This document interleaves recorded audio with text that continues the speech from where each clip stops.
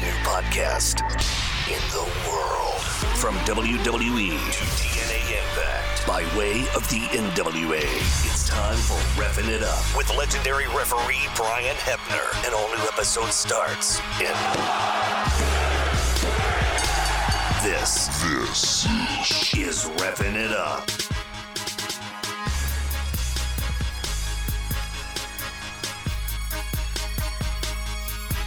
Welcome back to another episode of Reffing It Up with Brian Hebner. I am the man with the magical voice, RJ. He is the man in the stripes himself. The reason why we're all here, Mr. Brian Hebner. Brian, what's up, man? Well, it's 2023 and happy New Year. I am so very excited about this episode and all the ones moving forward. So many different things going on here with Reffing It Up, and I just want to start out before we get into some of our stuff we want to get into, and I know everybody's been holding their breath and waiting for this, and I just want to introduce to you guys the third man in the booth, as I've been saying all along, someone who is going to dive into some big time subjects that we have on here, give some much needed knowledge that maybe I think's been lacking a little bit as far as just old school, someone who's been in the business, I think forever. Ladies and gentlemen, I would like to introduce to you for Reffing It Up in 2023, Mr. Jimmy Korderas. Jimmy, welcome to Reffing It Up. Welcome to the team. B-Heb, thank you for having me. RJ, thank you for having me. This is going to be a blast, man. Like you said, I've been in this industry a long time and trained and learned from some of the best referees in the business, including a couple that have the same last name as one of our co-hosts here. So who I owe a lot to, trust me, I owe a lot to both Uncle David and your dad, man. So it's a pleasure to be here. It's going to be fun chatting. And I want to let people know out there that when we would critique stuff, regardless, obviously we're going to put stuff over that deserves to be put over. But when we critique stuff, it's not done out of malice. It's because we want to see things better. That's all. I agree. That's all. And I just want to say one more thing, Jimmy. So everybody's clear about this, and if you're not already, the only thing me and him have in common is that we're former referees, because he's the cleaner, nicer version, and I'm just the mean old son of a bitch. So that'll be established really quick in our ref and review this week. Well, you're not old, Brian. Don't tell my kids that. They probably tell you that every day, right? Exactly. No, but it's great to have you here, Jimmy. Great to have part of the team and going forward. And we started off hot. We announced last week we're gonna have Al Snow on the show this week. So at the top of the hour, probably about another 25-30 minutes, he'll be joining us for the bulk of the show. So I can't wait for that. But until then, let's send it up to our first count of our episode. This is your one count. Our first count of the episode, I wanted to, obviously I talked to both of you yesterday previous to this. I wanted to pay homage, I guess you could say, to the late Dion West, who passed away this past week at the age of 59 from complications of lymphoma. On my end of it, obviously, as the fan aspect of it, not being in the business, I ended up having the honor of working with him at StarCast in Baltimore. He had his own booth, and it's just like one of those things that you're kind of in awe of him if you haven't worked with him before. You've never met him before. It's like, man, this is the Don West. This is like he's a TV guy. But couldn't have been nicer. Met his wife as well, was there with him. Just couldn't have been a nicer guy. And then obviously I go back to watching him on TNA when you were there, Brian, as well.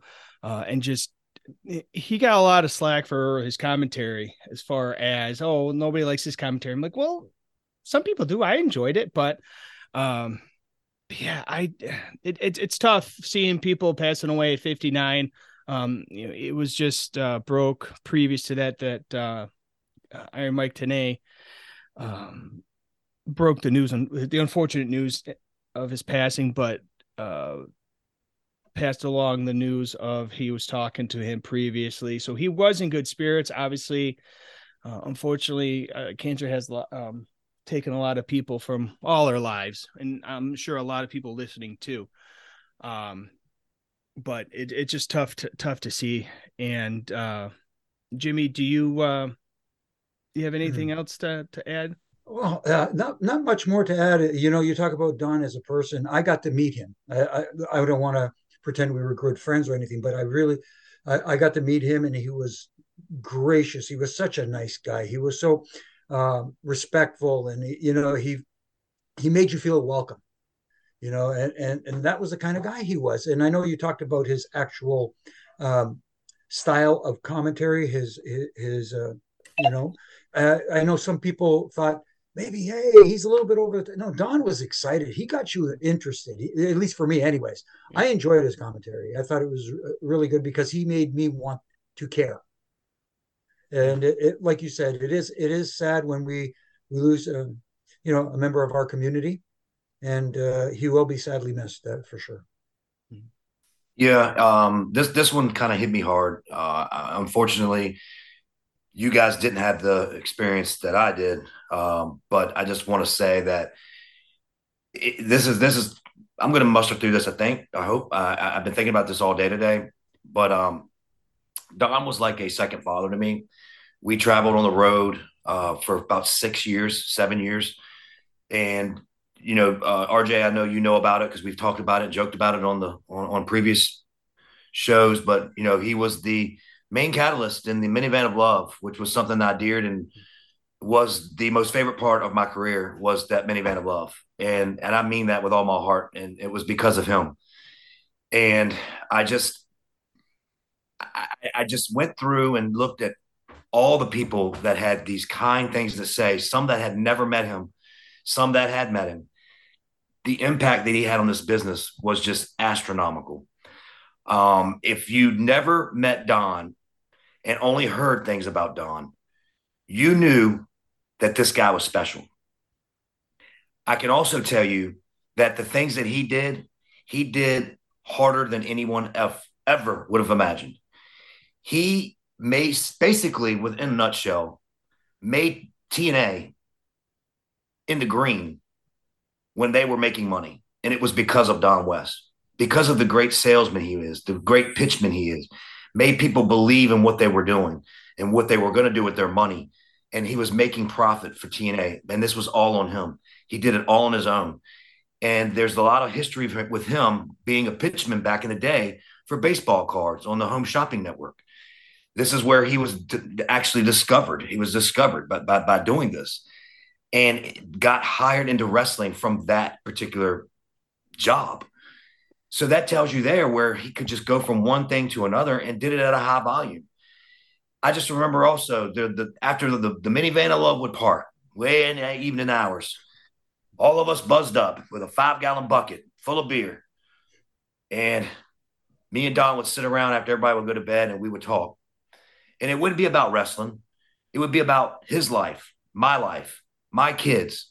It would be about each other, his wife, what he's doing next, what he's doing, what I'm doing. It was just so special.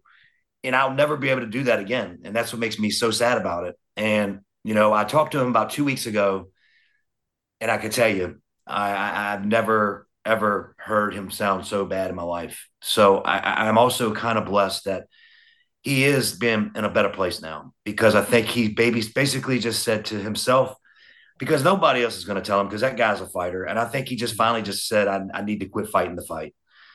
And he had it previously, if people don't know that, and he fought it and battled back. This was his second bout, and this one was rougher. And he had really fought as long as he could. And then each and every time I talked to him, it got worse and worse. And so, I just really, really feel really bad. But then there's a good side to me that feels like he's where he needs to be, in a better place. And, and so he could quit fighting and relax and be the D-Dub that I know. And I can't wait to see him up there, because I can't wait to just listen to him. Baby hell, get over here.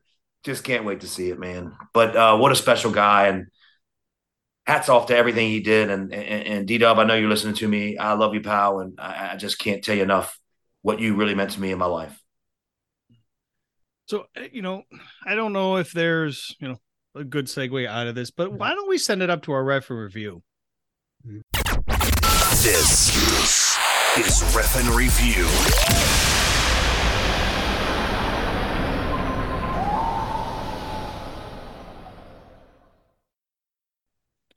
We had a few this week, guys. Kind of going forward, guys, people that are listening, we're going to have a ref and review as we normally do, but this time we have the honor of having Jimmy here as well. So we're going to have Jimmy and Brian both partake in this ref and review, get their thoughts on it. The first out of three that we have, the first one is from Friday Night SmackDown this past week. Rudy Charles saw that Shayna Baszler put Ronda Rousey's foot underneath the ropes. This is in the title match, women's title match. And he kind of, saw it, didn't see it. We don't know. What do you guys saw it? What did you guys think, Brian? You want to take that first? Well, what I want to do is I want to be a polite gentleman. And because Jimmy is the new guy on the board, and maybe it'll make me softer and not so brash, I'm going to let him be the first to dig into this. Okay. All right. Well, I appreciate that, B. And I know exactly the spot you're talking about, over by the ropes. And yes, Rudy was in a position where it looked like, at least from the camera standpoint and from the television standpoint, that he could see clearly that her foot was being placed there by her cohort, by Shayna Baszler. Let's put it that way. Yes. Did Rudy see it? Did he not see it? In my judgment, I think it was in his line of sight. And what he should have done, if he didn't want to go overboard and do the shoot aspect of ejecting her or calling for a disqualification or whatever the case may be, really get on Shayna Baszler's case and, hey, I saw what you did. You do anything again, I will send you out of here. I will destroy you. Will throw your match out, whatever the case may be, make it look like he's taking charge, because if the more you try to act like you didn't see what you did see, the more the heat falls on the referee, and you don't want the referee to get the heat. The heat's supposed to go to the heel by doing, by outsmarting the referee, not by the referee going, oh, look over there. And and it just didn't work. And you can a lot of blame to go around. You can blame Rudy for it. You can blame Shayna for it. You can blame the positioning that Ronda was in by the ropes. So there's plenty of blame to go around. So Jimmy, I have to ask you this, and I'm doing this because I've been talking about it so much. I don't want to keep doing it. I want you to fill in for me, because I'm sure people will go, Brian, shut up. But Do they not have the same luxuries we used to have? Because it hasn't been long since I've been out of the business. Do they not have a ring all fucking day to use? Do they not have the agents out there to use and go over things? Do they not do this anymore? Is this a lost craft? I wish I could answer that question, because it's been a long time since I've been to a TV to see what goes on, but it just doesn't seem like they get together and go over the spot, especially an intricate spot, an important spot in a match like that. Yeah, you go in the back, you talk about it, you say, yeah, okay, here we'll do this and we'll do that. And even back in the day, right, as you know, a lot of times it would be, yeah, once we get the heat, I'll get some heat on you and stuff like that, without getting too specific. But that spot is a specific spot where the referee needs to not see it. And it doesn't feel like they went over it, if you want to put it that way. And sometimes it's good I know people want to say, well, then it looks too rehearsed. No, it looks like it was supposed to look, if you go out and just at least walk through it. Yeah. I mean, Jimmy, I think that we need to start calling this segment, instead of reffing review, probably agent review. I mean, it's you can't keep blaming the referees for this placement stuff. I mean, you can't.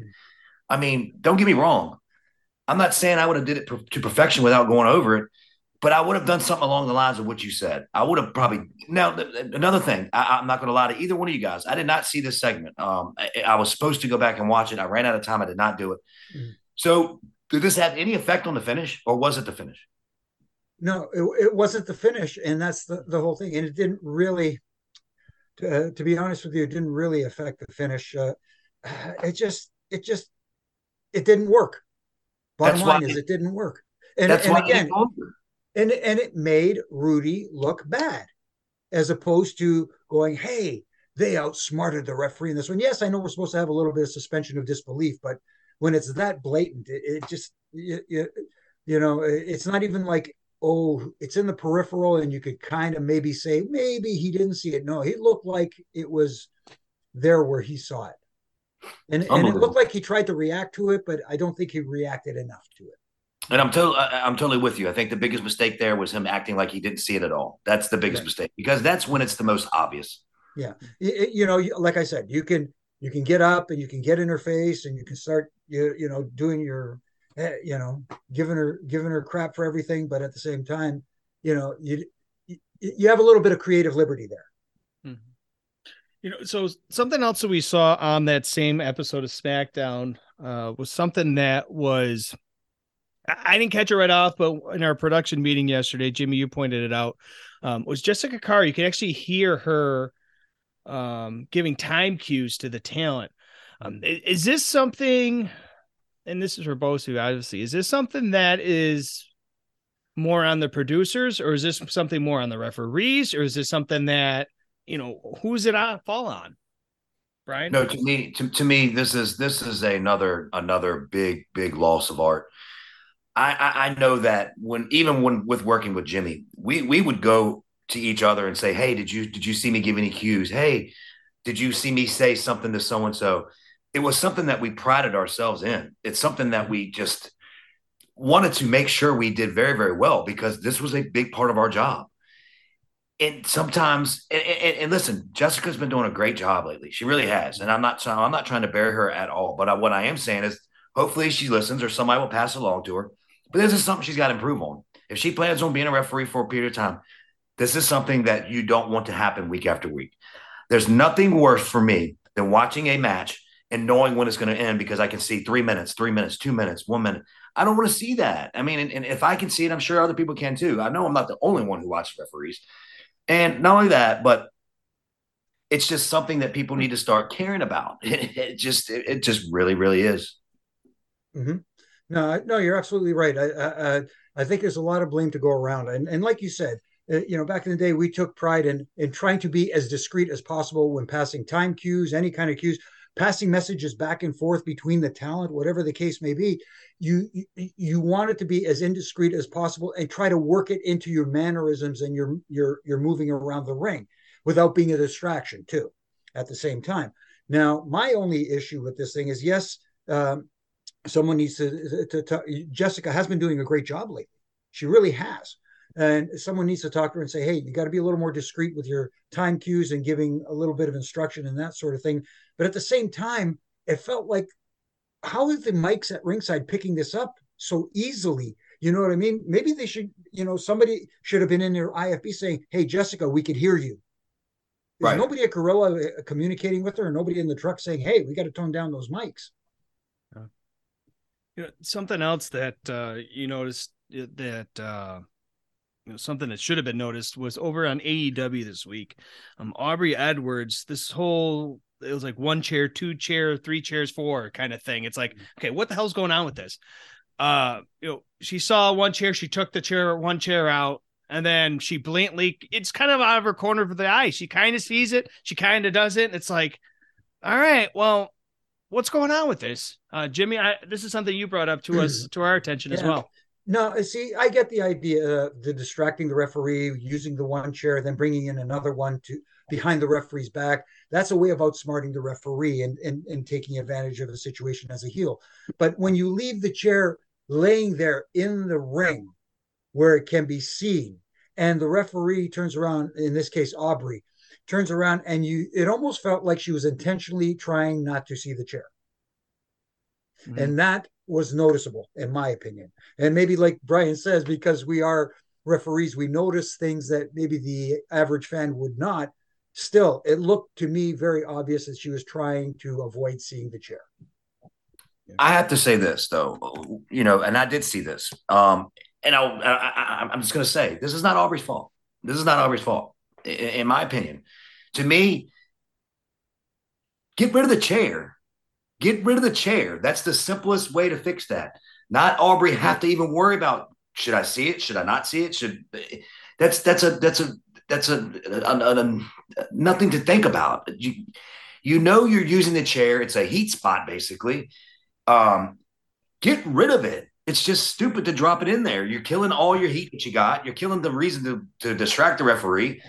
I almost feel sorry for Aubrey. I don't, to a degree. It's like, what should she have done? Went over there, picked the chair up, and just went, "Did you use this? Did you use?" I mean, what do you do? Mm-hmm. So I don't blame her. And once again, are we not going over just like designated spots in a match? Are we not doing this during the day anymore? What are they doing? Is it catering all day? I mean, what are we doing? Yeah, and really quickly, Brian, like you said, you don't blame her, but I do put a little bit of blame on her because she could have done like I suggested with the Rudy Charles thing. She could have noticed the chair. She didn't see how it got there, so she can't really put blame on anybody. She could question it and go, "Hey, how'd this chair get? Did you put this chair? Was it? You know what I mean? Just something to acknowledge that she saw it." That's the Eddie Guerrero kind of thing. Yeah, got you. So that will do it. But what I want to mention is, fantasy football, Brian, you and I have been in it.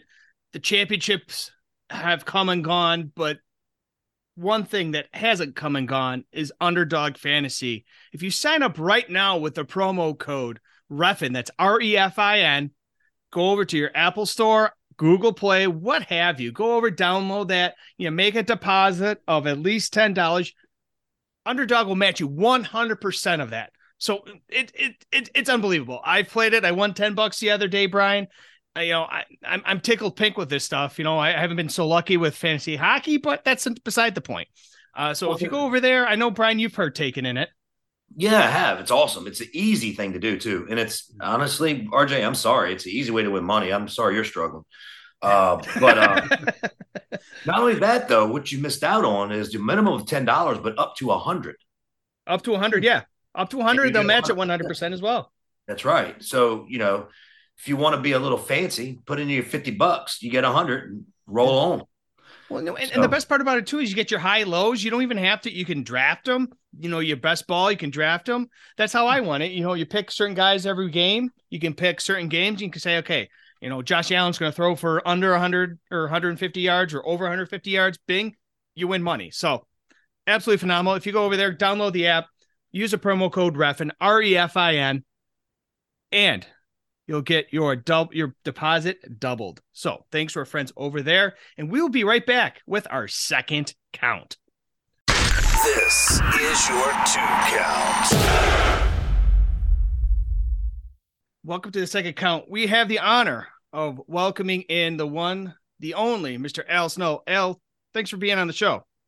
Thank you guys very much for having me on the show. It's awesome, and real honor and a privilege. I really appreciate you guys giving me the time. Well, hello there, Al Snow. Hello there, Brian Hebner. We are making the towns, baby. Making the towns. Hey, Al, how are you, buddy? Good to see you, Jimmy. Good to see you. It's great to be seen. Actually, I'm really happy, and you did have to wear that short sleeve T-shirt and really make me feel even older than I am. Right? Okay. Well, I got to wear the medium whenever I can. So yeah. Hey, why not? There's who is it? Rod Zapata in WWE. He wears the extra medium. You got to do it. I've got clips on the back of mine, so it pulls it even. See, old school, man, old school. That's right. If any of you fans that are wondering what's going on here, basically we look like bobbleheads, and then Al Snow has a whole picture of his body because his big fucking frame won't fit the fucking screen. Yeah. What does everybody want? What does everybody want? Al's body. Yeah, testosterone replacement therapy. That's what we want. Well, Craig, I'm like, I just want to look like that. Well, now, Craig, Al, you're almost, man, you're such great shape. How do you stay in shape as well as you have been over the years? I try to, I make it a point to, train every day and really push myself. And for me, the training kind of has become like I don't know, like a stress relief thing. You know what I mean? Like, it's a time that you can kind of get away with from everything, and kind of it really helps me mentally and emotionally deal with everything. So, it's really become a part of my everyday routine. So Good. I would say it like this too, Al. I don't know if you agree with me or not, but I know that for me, it's almost like it's become part of just my life, like just being part of life. It's like when you go and brush your teeth in the morning, it's kind of the same thing. You go to the gym, that's just part of the grind. But what sucks for some people, I don't know about you, but you do get those lazy days where you just don't want to brush your teeth. You know what I'm saying? You just kind of just don't feel like it. Sure. But otherwise, that's the best way to explain it. I know for you, Al, because fit over 50, we know about all that. And what's I'm forgetting already. What's the one that we always used to go back and forth? The saying, me, you, and Dave Hero used to do it. The challenge. Competition continues. Competition continues. There you go. Yeah, because it never ends. It never stops. You just keep at it. You keep competing with yourself more than you do anybody else, and that keeps you motivated and keeps you moving. So there you go. The body's not. I always tell everybody, like, the human body is just like a car. Cars are built to drive. And when you leave them set, then that's when, the rubber in the tires rot, the belts dry out, the hoses get, weak, the gas becomes varnished, the oil gets like gummy. But if you keep the car driving, you keep it moving, you can put miles on it. You got to occasionally place a part or so, Right. And you got to do maintenance. But, if you keep driving that thing, it'll keep running. And the same thing with the human body. The minute you let it sit still, it's going to start rusting, and rust is the enemy of everything. Exactly. What I've discovered is I was never a gym guy, never a lifting guy, but I used to get my workout setting up the ring. Yeah, on a daily basis. That was my workup, setting it up and tearing it down, workout. But now that I've been away from it for so long, my wife and I walk a lot. We try to get at least 10,000 steps a day, and to get at least to get the juice flowing. You got to keep moving. You got to, you keep the blood going. You just like an automobile. You just got to keep the fluids going. So right. I'm sorry. It's funny. It's like my workout consists of just checking out your and Dave Hero's social media, because it's always pictures of Jim. I'm like, I think some days I actually think I grow an ab or two, and then I look down and then I'm like, oh no, that's just my breakfast. That's fine. But no, it's just great to see, because even with Dave Hero, it's like just seeing his transformation too over the last number of years too, between the two of you just working out so well. Yeah, I mean, Dave, is pretty inspiring, that he went from the weight that he went from, and being type 2 diabetes. And, he got that under control all through exercise. And, that was how the whole, competition continues thing started. I mean, it started as a way for us both to kind of jokingly keep each other motivated, because, I knew if I didn't go to the gym, he was going to post a picture of him going to the gym, and I wasn't going to have him outdo me. So, it kept us, going on days that maybe you didn't necessarily want to go, so it worked out. And I can't encourage anybody enough. You don't have to lift weights. You can do any type of thing that you want to do. You don't have to go to a gym. You can work out in your home. I mean, Lord knows I just work out in my garage, but you just got to do something. And do it for yourself. Don't do it for anybody else or for any other reason, but just to do it for yourself, and to keep yourself moving. That's it. Mm-hmm. I agree. So, Al, what we want to do is we want to start going over a little of your career and just trying to jog that memory just a little bit. So good luck. Have a little fun here. RJ, take it away, buddy. So one thing I did notice before you started your training with Jim Lancaster, you had went to a tryout camp with Gene and Ole Anderson. What did you take away from that experience with the Andersons to go to Jim when you started the training there? Well, I took away that I probably will never ever ride another Greyhound bus. I took away a broken nose, took away bite marks all over my back. I don't know necessarily what I took away from it. It was at the time, and even still today, it was like I did it. It didn't get me where I wanted to go, and so I had to, figure out another way to get there. You know what I mean? And I went back to Jim, who basically kind of laughed at me and tried to send me to Al Costello, who was training people in Detroit at the time. And, when I came back, I just happened to catch him at the right time in the right place, where he was, trying to organize and start running his own. At that time, they were called outlaw shows because they were not affiliated with any particular organization, of promoters. And that was why they were called outlaw shows. And, he had had a falling out with Dick Afflis, who was Dick the Bruiser, who had promised him Spike Huber, who at that time in the Midwest was probably a really pretty over babyface. He was going to use on a show, and Dick pulled him at the last second, didn't inform Jim, and sent him to St. Louis for Muchnick. And Jim decided right then and there that he was going to train his own crew of guys that he could have under control, and he could utilize, and that he knew that nobody was going to pull him from him, and that he could build his own talent into an attraction. So I got lucky that I caught him in the right time in the right place. That's incredible. I'm going to backtrack even a little bit more than that to before you went to this Ole and Gene tryout camp. What was it that made you want to become a professional wrestler? Who was it? Anybody you saw that inspired you? Was it just that, what drew you in? Oh, I don't know, Jimmy. Even after 40 years, I don't know. I tell people, I tell people all the time, when we would do Tough Enough, and we'd ask that question, and if they'd give you some kind of answer, it's like, well, you know what? I don't think this is for you.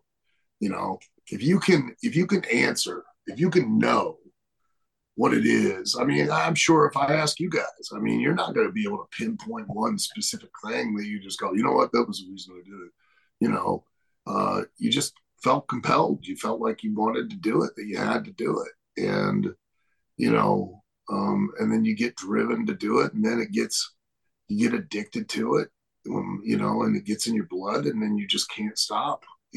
I've always joked that, the place where I was going to make the most money was not, training people to be professional wrestlers, but training them not to be. To literally on the backside teach all the boys how to get out of the business and stop being a professional wrestler. That's probably a lot harder than ever getting into it. Jeez. Mm-hmm. So I remember too, Al, lots of funny stories about you, obviously, but I remember this one in particular, and it was a real one though. That this was something real, but we turned it into a joke. But there would be something that would happen per se. All right, so let's just say there was a spot that was done, and me and you both were sitting there watching, and I was like, why would they do that spot? And you would say, give me your hand right now. And I would give you my hand, and you would smack it. And I would say, why are you smacking my hand? And you go, stop thinking about good ideas. That's just stupid to do. Yeah. So explain that to me. I don't need it explained. I want you to explain it to others. What do you mean by that? Because it became such a funny thing that I would come up with an idea and I would just go, oh shit, and just put my hand out. You wouldn't even ask. Stop. Yeah. Because in my opinion, we've gotten so far away. And everyone tries to justify and to explain and to excuse the fact that a lot of people really don't understand what it is that we do anymore. So like you would come up with an idea that would be based on what it is that we're really selling. And then I would smack your hand because it was like, just stop that, because these people aren't thinking that way, and, we've become so detached from what we're really selling to an audience and what an audience is really paying to see, that we have gotten to a point where, you know, we drink our own Kool-Aid, and we justify and excuse and justify, you know, these thoughts and these ideas, and knowing deep down inside they don't make any sense based on what it is that we're really trying to accomplish. And you know, that's why I would always slap you, because it was like, oh, stop that. That makes too much sense. You know, they're not going to get it. So that's a great explanation. It's almost like one of the reasons that you just brought up here, that they attribute it to the evolution of the business. Hey, this is just the changing of the business. And the way I try to explain it to people, if this makes sense to you, Al, is you look back at when the wheel was invented. It was made of stone back in the day, and then it evolved. It was made of wood, so it'd be lighter. And then it was rubber. Then it was vulcanized rubber. Then it's run flat tires and thing. But at the end of the day, the wheel is round, because it only works when it's round. You can't work a triangle or a square wheel, you know. And I think people are trying to overly reinvent the wheel when it comes to our business today. Yeah, I agree with you, Jimmy. I mean, it's evolved, it's changed, it's grown, it's developed, it's become certainly much more sophisticated, but the only reason that it has is because the audience has become more sophisticated. And but we're still selling the very same thing that we were selling in 1901 is the same as what we're selling in 1921, is the same as we were selling in 1957, as we were selling in 1969, as we were selling in 1982, as we're selling today. And that's the only thing we are ever selling, are who the wrestlers are and why, their intent on what they're doing, not what they do physically. And that is honestly what everyone in professional wrestling, everyone sells today and tries to justify and excuse, is that that's what, you know, it's evolved to, is selling what. And it's unfortunate that other forms of basically sports entertainment, you know, it's on record in the court system, and back in the 70s, where the NFL, you know, declared that they were sports entertainment. They weren't sports. You know, other forms of sports entertainment, basketball, football, baseball, hockey, all of them, they do a much better job of doing what we've always done, which is selling who the players are and why, the intent, and why it's so important to win. We no longer do that.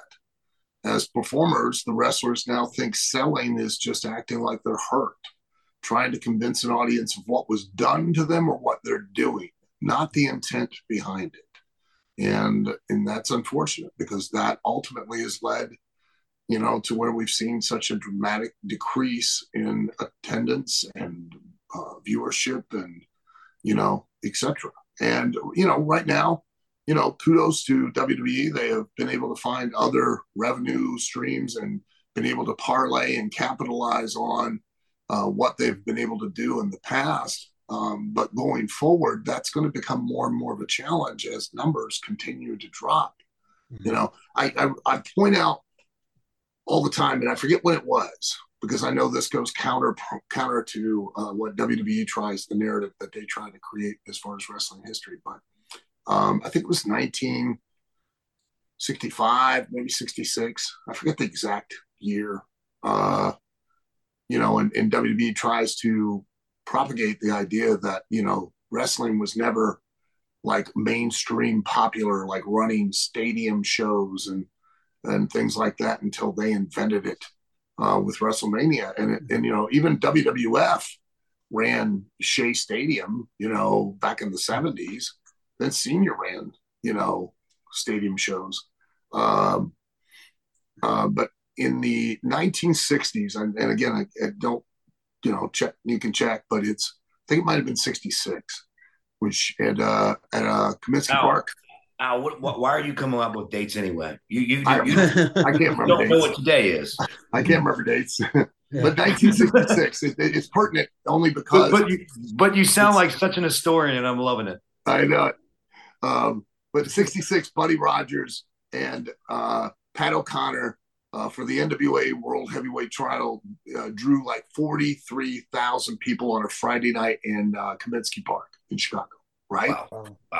The point of all this is the next night they had an event on Saturday night, the very next night in Kaminsky Park, and it drew 46,000 people.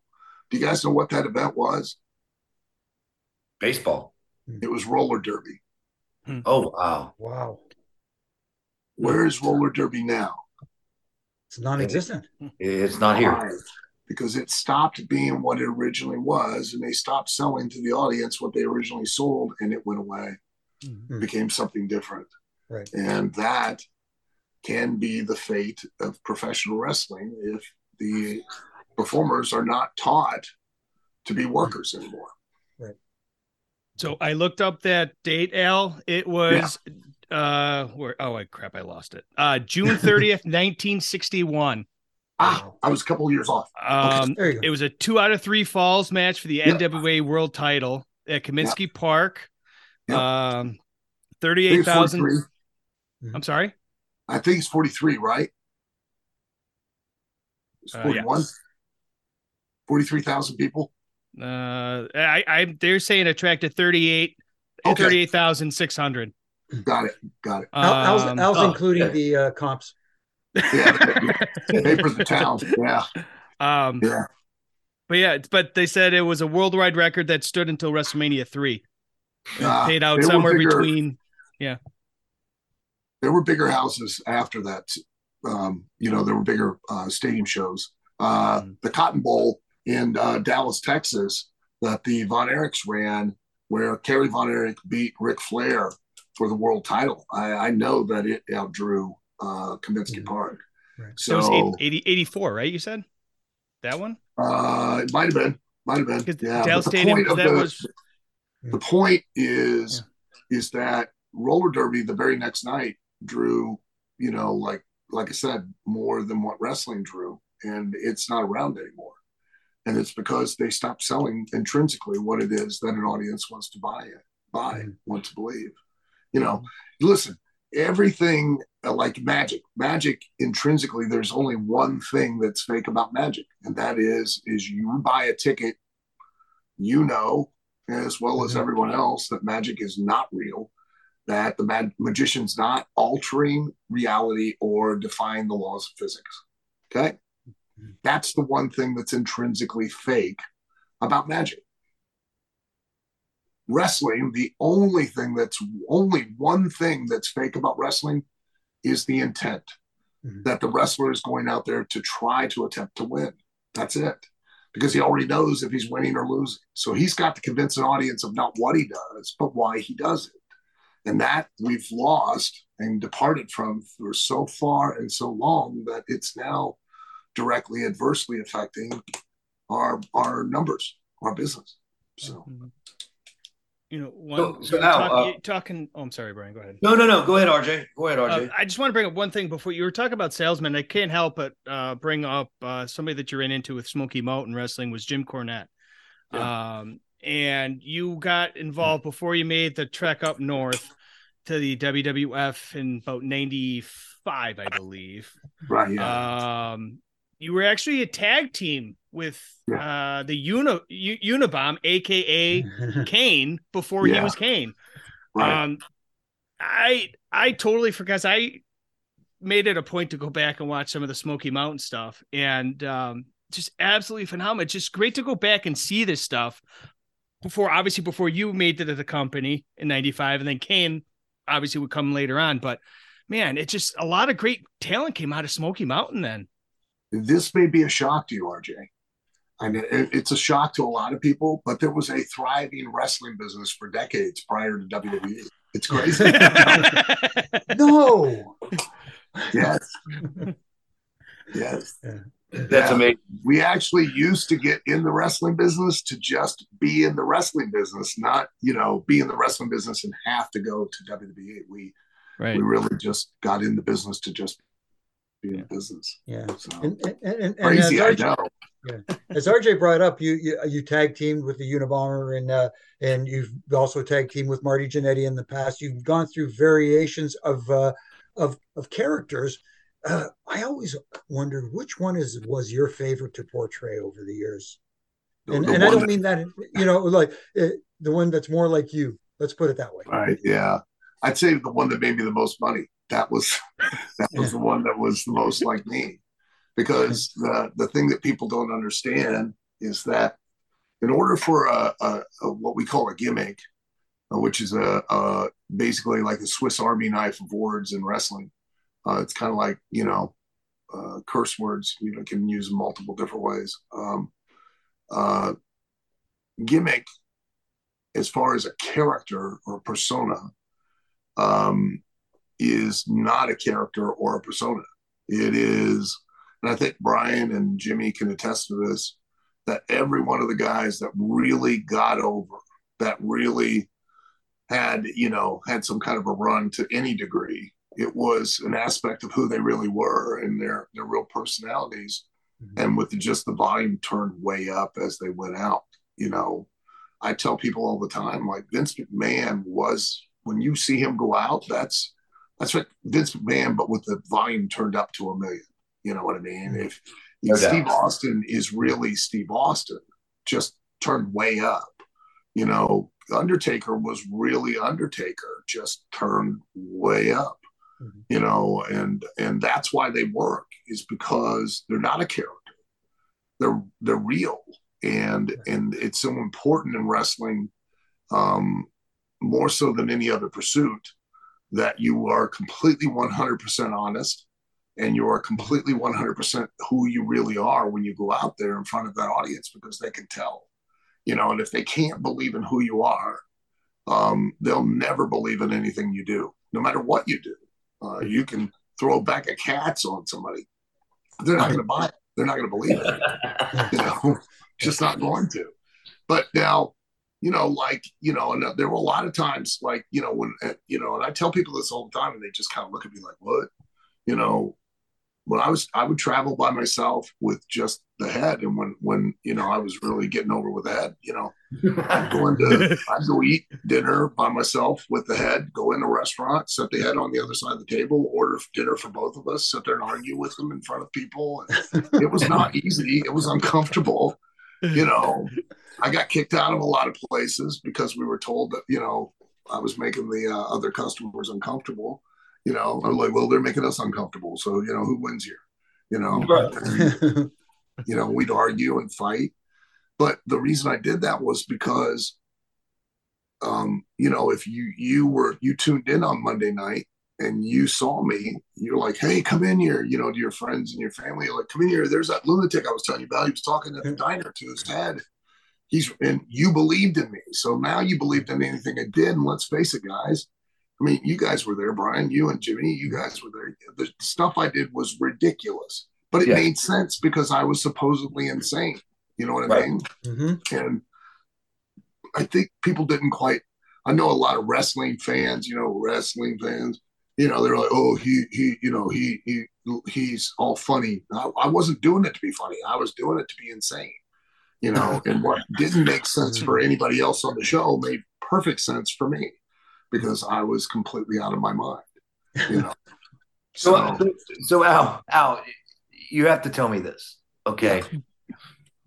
I know a little bit about this, but I want you to talk about this. So you were able to be lucky to be part of Tough Enough, and also TNA Gut Check. Right. Yeah. Which one was more real to you? Which one felt like you could be the Al that you really wanted to be? Both were, but for different reasons.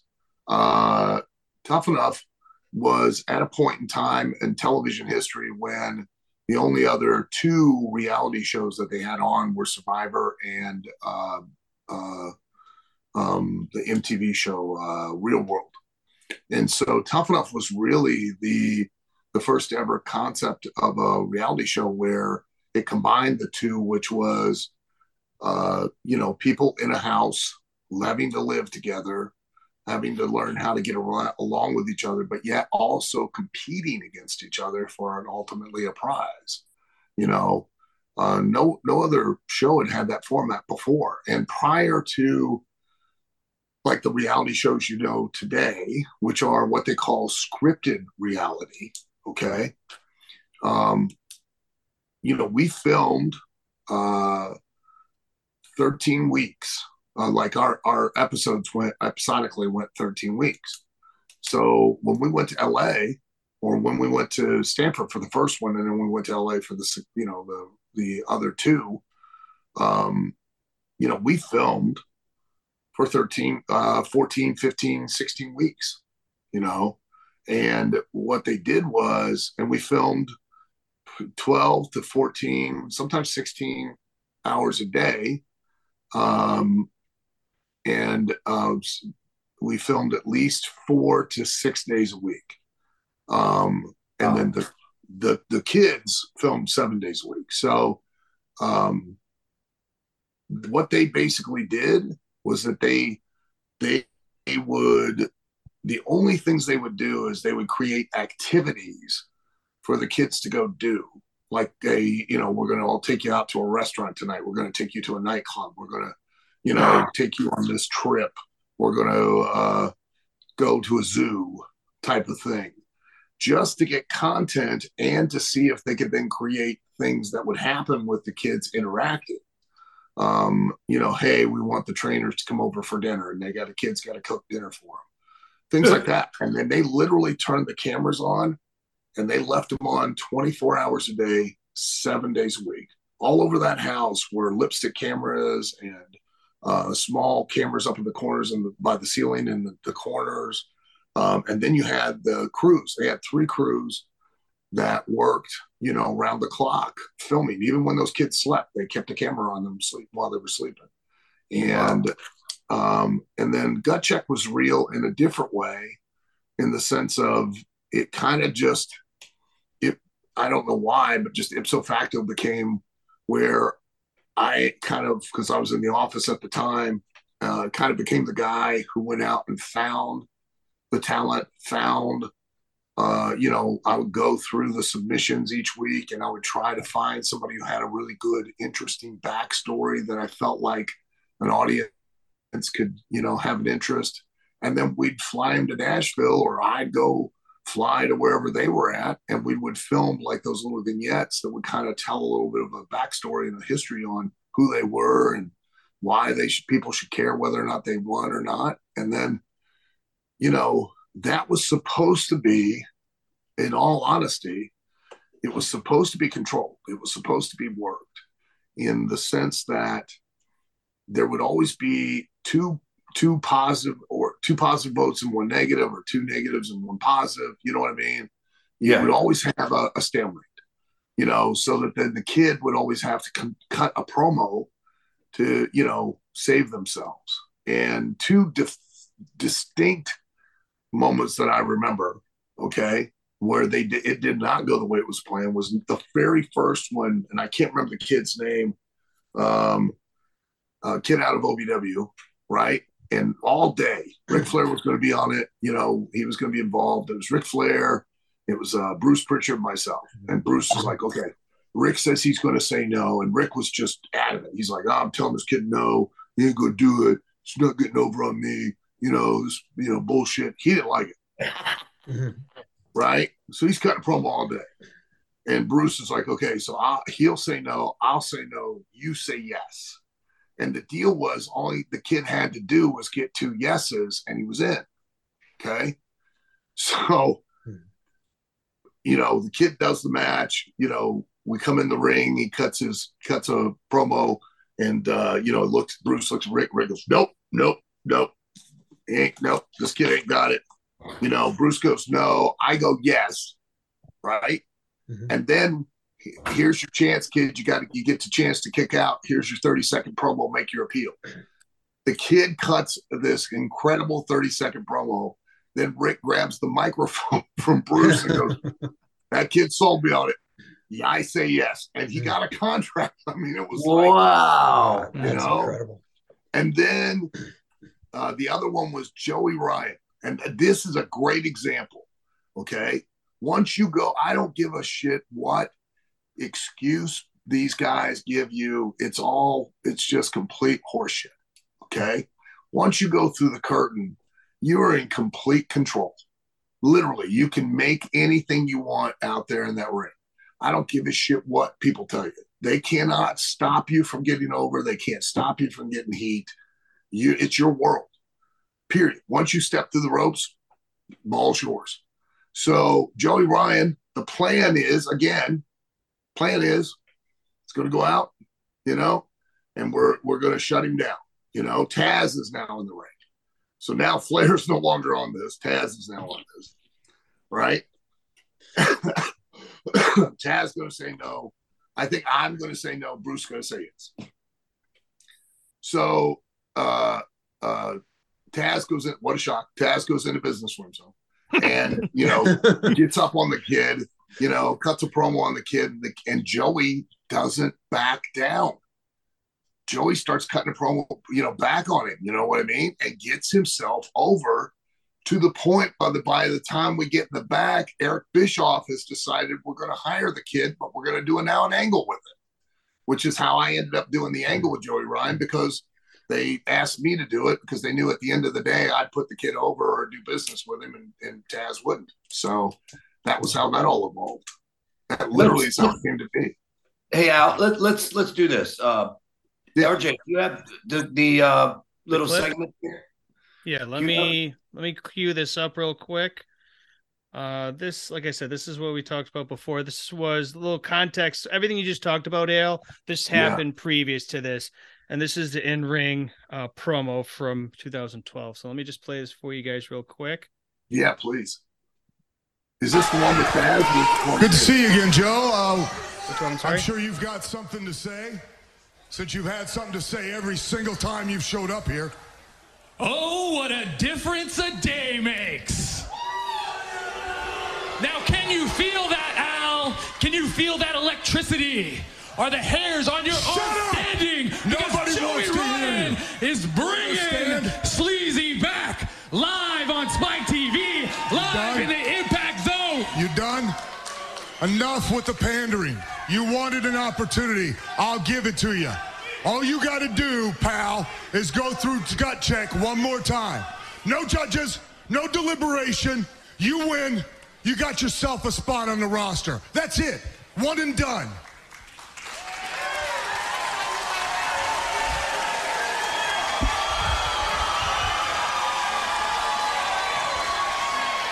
That's really, really cute of you to offer, but I already proved myself when 87% of the audience said they wanted me in Impact Wrestling. So what you're saying is you don't have the guts to try it again?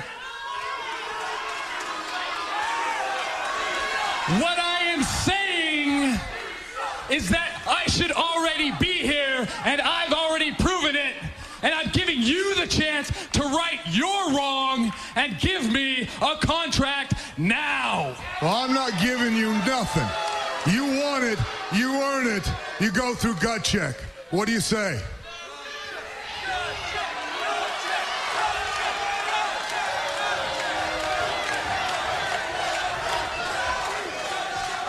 You know what?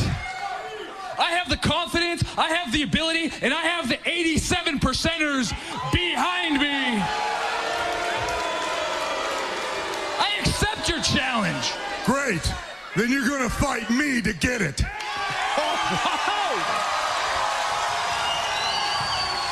Whoa, whoa, whoa, whoa, whoa. Well, listen, Al. It's not the 90s anymore, and nobody wants to see you in spandex. That's okay. I'll whoop your ass in jeans. I don't care. Whoa! I think Al got 87% of that slap.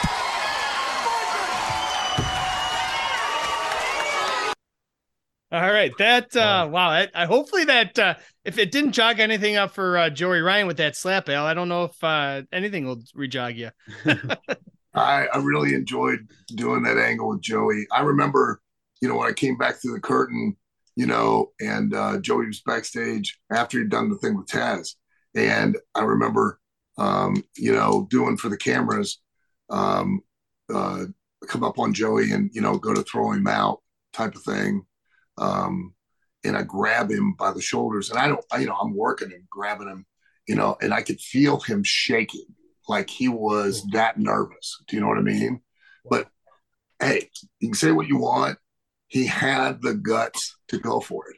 He had the guts to do it, and he got himself an opportunity. He got himself a shot. And he got himself got himself a run on Impact because he had the balls to just go out there and take advantage of that opportunity.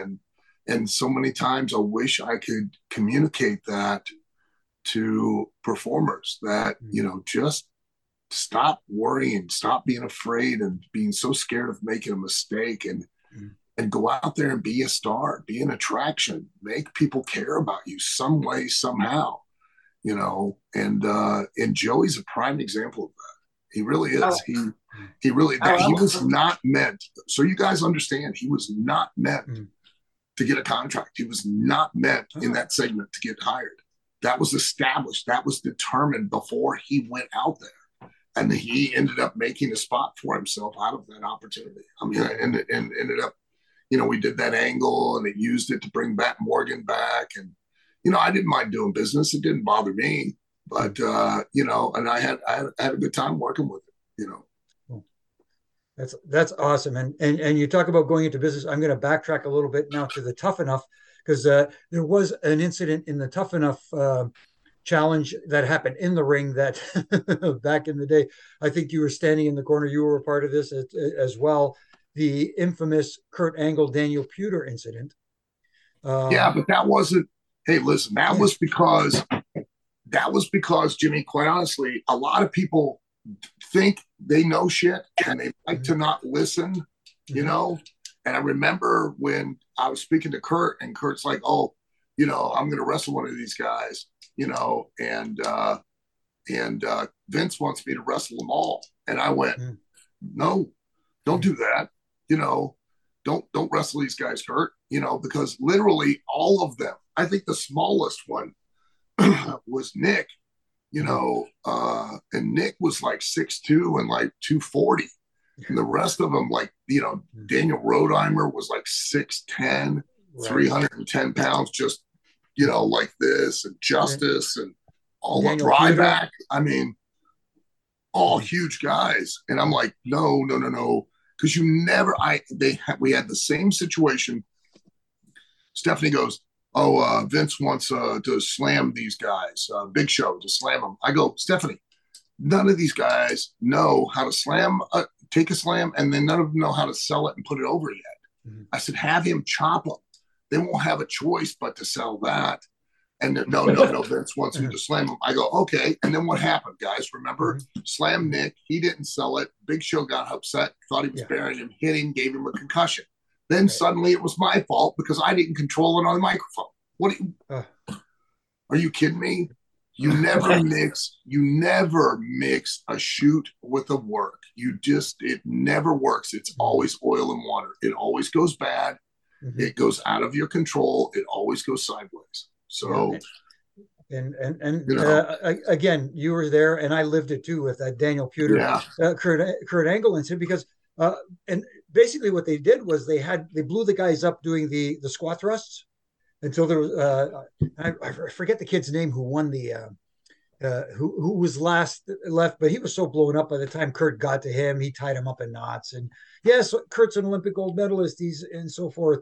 But then he grabbed the mic and said, who else wants to take on the Olympic gold medals? And of course, Daniel Puder puts his hand up. I looked back at you, and you looked at me, and you just went, I was like, no. No. And and I'm waiting in my ear to hear somebody from Gorilla, Gerald, say, stop this somehow. Nobody said anything, No. And I told Kurt, I said, don't do this, because, they were with me every day, and doing thousands of squat thrusts wasn't going to blow them up. You know what I mean? It wasn't going to get them to the point where Kurt could easily handle them. And they were physically, they were younger, they were healthier, that was not a smart idea. It was not a smart idea. The only mistake I made in that is when they fell to the ground, I just instinctively said, I'm going to count. Yeah. And of course, Pewter lifted his shoulder before 3, but I counted 3 anyways. And then I thought, well, they were having an amateur contest. I could have just counted 1 and got away with it like that. But yeah. But still, it goes to what you're saying exactly. Mixing a shoot with work is never good. No. I'm telling you, in all my experience, every time I've seen it, it's always gone wrong. There's in the state of Kentucky, right? Paphos, Randy Savage and his dad used to run the territory, and they had Bob Roop. Bob Roop, for anybody that doesn't know, was an Olympic wrestler, and they had the Sugar Hold Challenge. And if anybody knows what that is, it's basically where you belly out a guy, grapevine his leg, and you half Nelson him, and it's miserable. I mean, it just, it's next to impossible to get out of. Think of a abdominal stretch, but on the mat face down. Okay, that's what a sugar hold is. Okay, and they had a challenge, and they were offering, I think it was like $1,000 or something to anybody that could get in the ring with Bob Roop and get out of the sugar hold. And then some guy, he was a kid at the time. He's a legend around here. He gets in the ring with Bob Roop, and to this day, don't know how he did it, but he got out of it. And they were stuck having to pay him like $1,000. And it came out of Paphos, and it came out of Roop, and it came out of Bob Orton Jr. because he was partner in the territory at the time, and somebody else that had to pay this kid $1,000, and that cut into the house, and nobody got paid that night because they had to pay this kid $1,000. So I can literally continue to tell stories of where a work in a shoot in a work environment never goes well. It just does not go right. That was like the Iron Sheik did the Persian clubs. And I think 2 or 3, they did the challenge thinking that nobody could do it. And I think 2 or 3 times they had to pay up because some guy in it buried, killed all the Sheik's heat when a guy was able to do it. Yeah. One little quick story I just want to say, and then I want to ask you another quick question now. Sure, yeah. I don't know if you remember this or not. You probably won't. But when you guys had the Tough Enough crew on the road, me and Daniel Pewter actually became really close, like buddies, and wanted to hang out and stuff like that. Yeah. And this is when you had all the guys in tow. They were all coming from the building. We were at the Omni Hotel in Chicago. I'll never forget where it was at. And you had said to them, seriously, I think you were dead serious, but you were trying to make it a joke, but I knew what you were doing. And you said, guys, I'm going to make an announcement. Stay away from this insane idiot right here. And I was like, what did I do, Al? And you're like, you're not keeping my guys out late all night like you do. Hell no. Boys, we're going to bed at 10:30. And Daniel was like, I can't go to bed at 10:30. I said, I know how to work this, man. We can do this. We're good. It was so funny. But you had those guys it was amazing to watch because it was just, you weren't mean to them, but you were you were training them. You were to the point where they understood who you were. You were the sensei, let's just say. Yeah. And they respected every word that came out of your mouth. It was just awesome to watch, and I'm glad I was there to be able to be seeing this stuff. But it was funny. And you know what? Now that I know now, you were right. I am an idiot. You're right. I didn't mean that like I meant it like you would take them down where they would end up getting themselves in trouble doing something stupid because you knew how to navigate the situations. They didn't. So and you were in. And they weren't. So all it took was for them to do something stupid.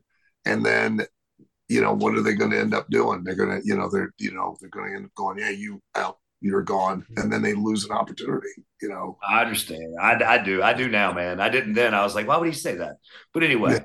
Yeah. Because you were smart. You knew what to do and how to do it and how to get around it. Where they would have just went following behind you and then would have walked, you'd have walked through a door and they would have walked into it and then they got busted. So I found this too, and I do this every single week, man. I go through show notes and then I find something that's really, really intriguing to me and just want to get your thoughts on it is all. Sure. You teamed with Steve Blackman. and y'all were labeled as the odd couple tag team, basically. Sure, yeah. You were called the Head Cheese. Yeah. Can you please explain this experience, because this was phenomenal? Well, the Head Cheese was we did something. I forget where it was. We were maybe in Green Bay. I don't know where we were, and you were in Green Bay. You were in Green Bay, and we were trying to come up with like team names or something. It was a vignette that we were trying to come up with a team name, and Steve actually was the one who came up with it, and he was like, we'll get people to call us Head Cheese, and I'll get upset, and you kind of get the crowd to go with it. And I go, okay, sure. What am I going to tell him? No, he'll probably kill me. So, so that was his idea to, come up with it. He came up with the idea of Head Cheese because I was, Brian Gewurz at the time was trying to pitch, saying, oh, we got to come up with a team name, and, and having me come up with ridiculous names. And that was somehow we came up with that one. And it just kind of, Steve's the one who came up with it. So that was his idea. How was it working with him? Oh, it was awesome. Steve's an awesome guy. He really is. He's a great person. A little intense, but that's what makes Steve Steve. He just, but like it was really a great experience, working with Steve, especially, those vignettes and things almost became a show within a show. I mean, when they would do the ratings based on segments, ours was always the highest rated segment on the show where we were doing those vignettes. Awesome. It's too bad nobody was filming the baggage claim that day with him and JBL. Oh my God! Yeah. When Steve went to throw the kick and got his leg caught in that bag. Oh, thank God!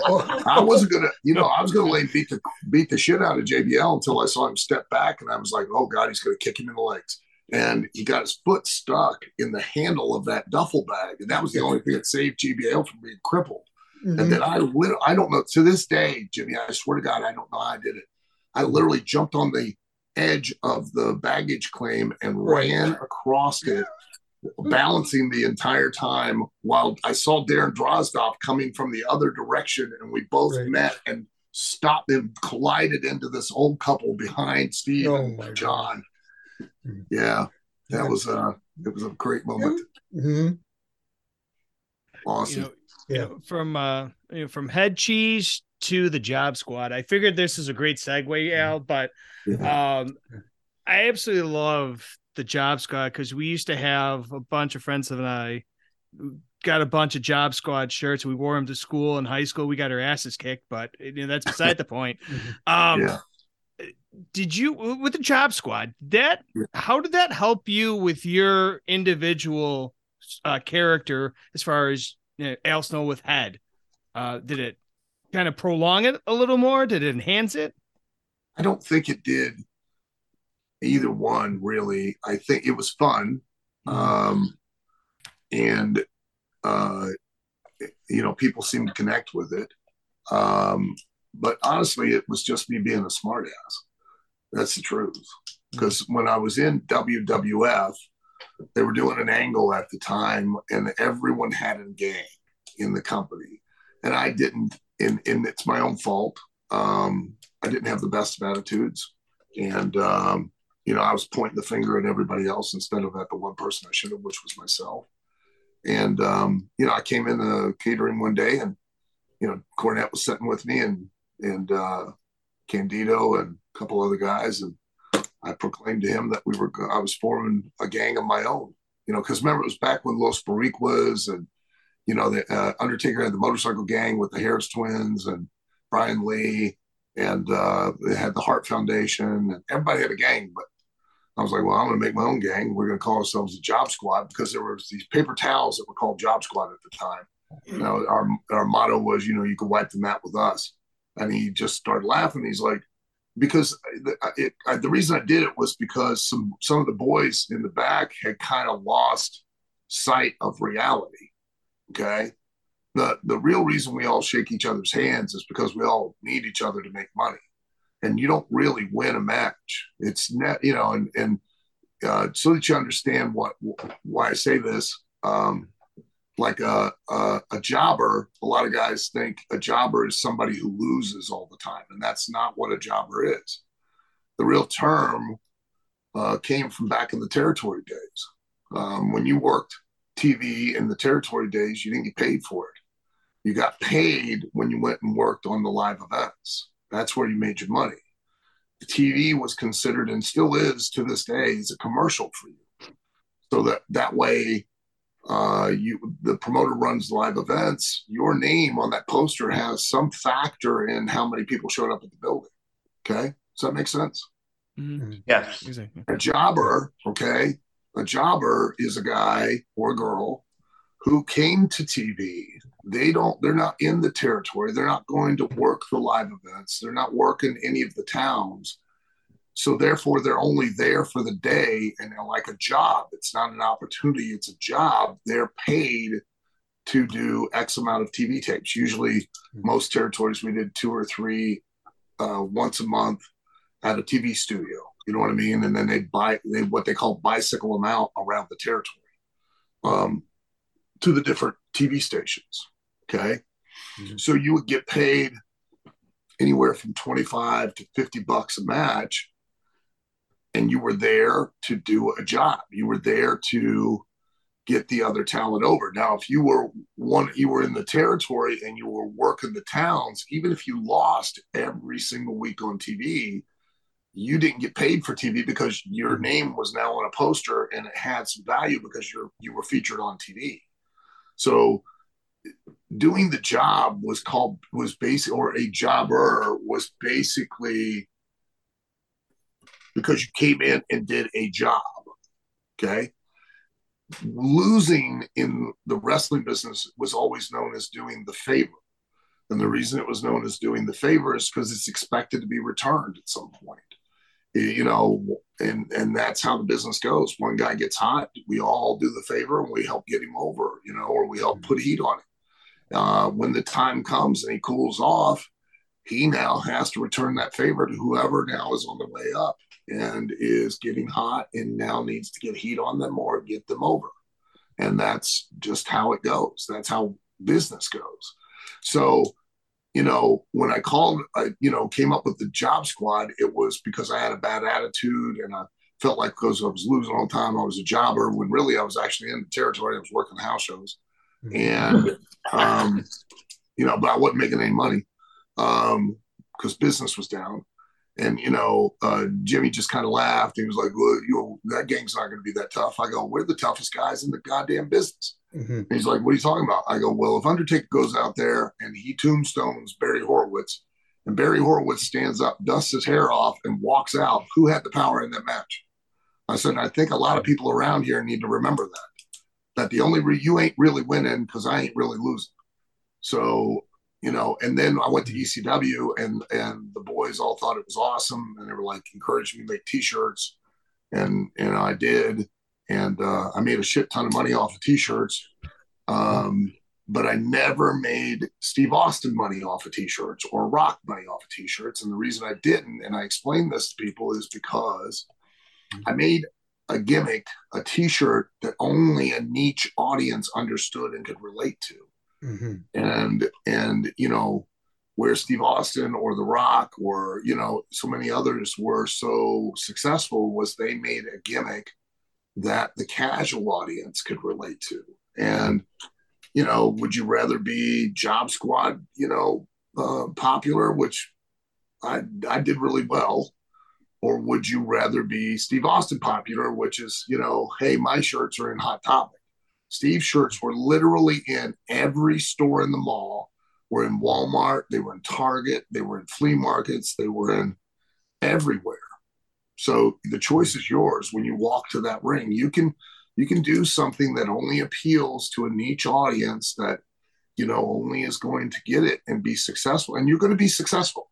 Mm. But are you going to be life-changing successful like a Steve Austin or a Hulk Hogan or a Rock? And that really should be your ultimate goal, you know? Exactly. Yeah. Ahead, yeah. No.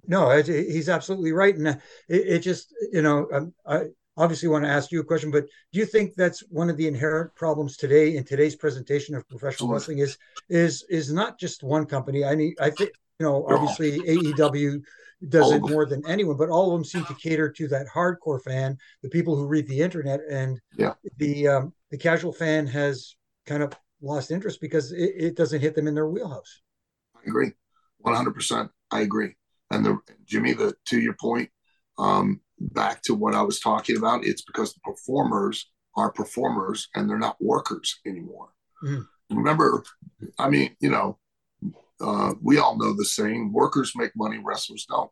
Anyone can be a wrestler. Anyone. We can put a pair of tights, a pair of boots on anybody. They can be a wrestler. Workers are the only ones that drew money. And we don't have those people in the wrestling business anymore because they're not taught to work a match. What do I mean?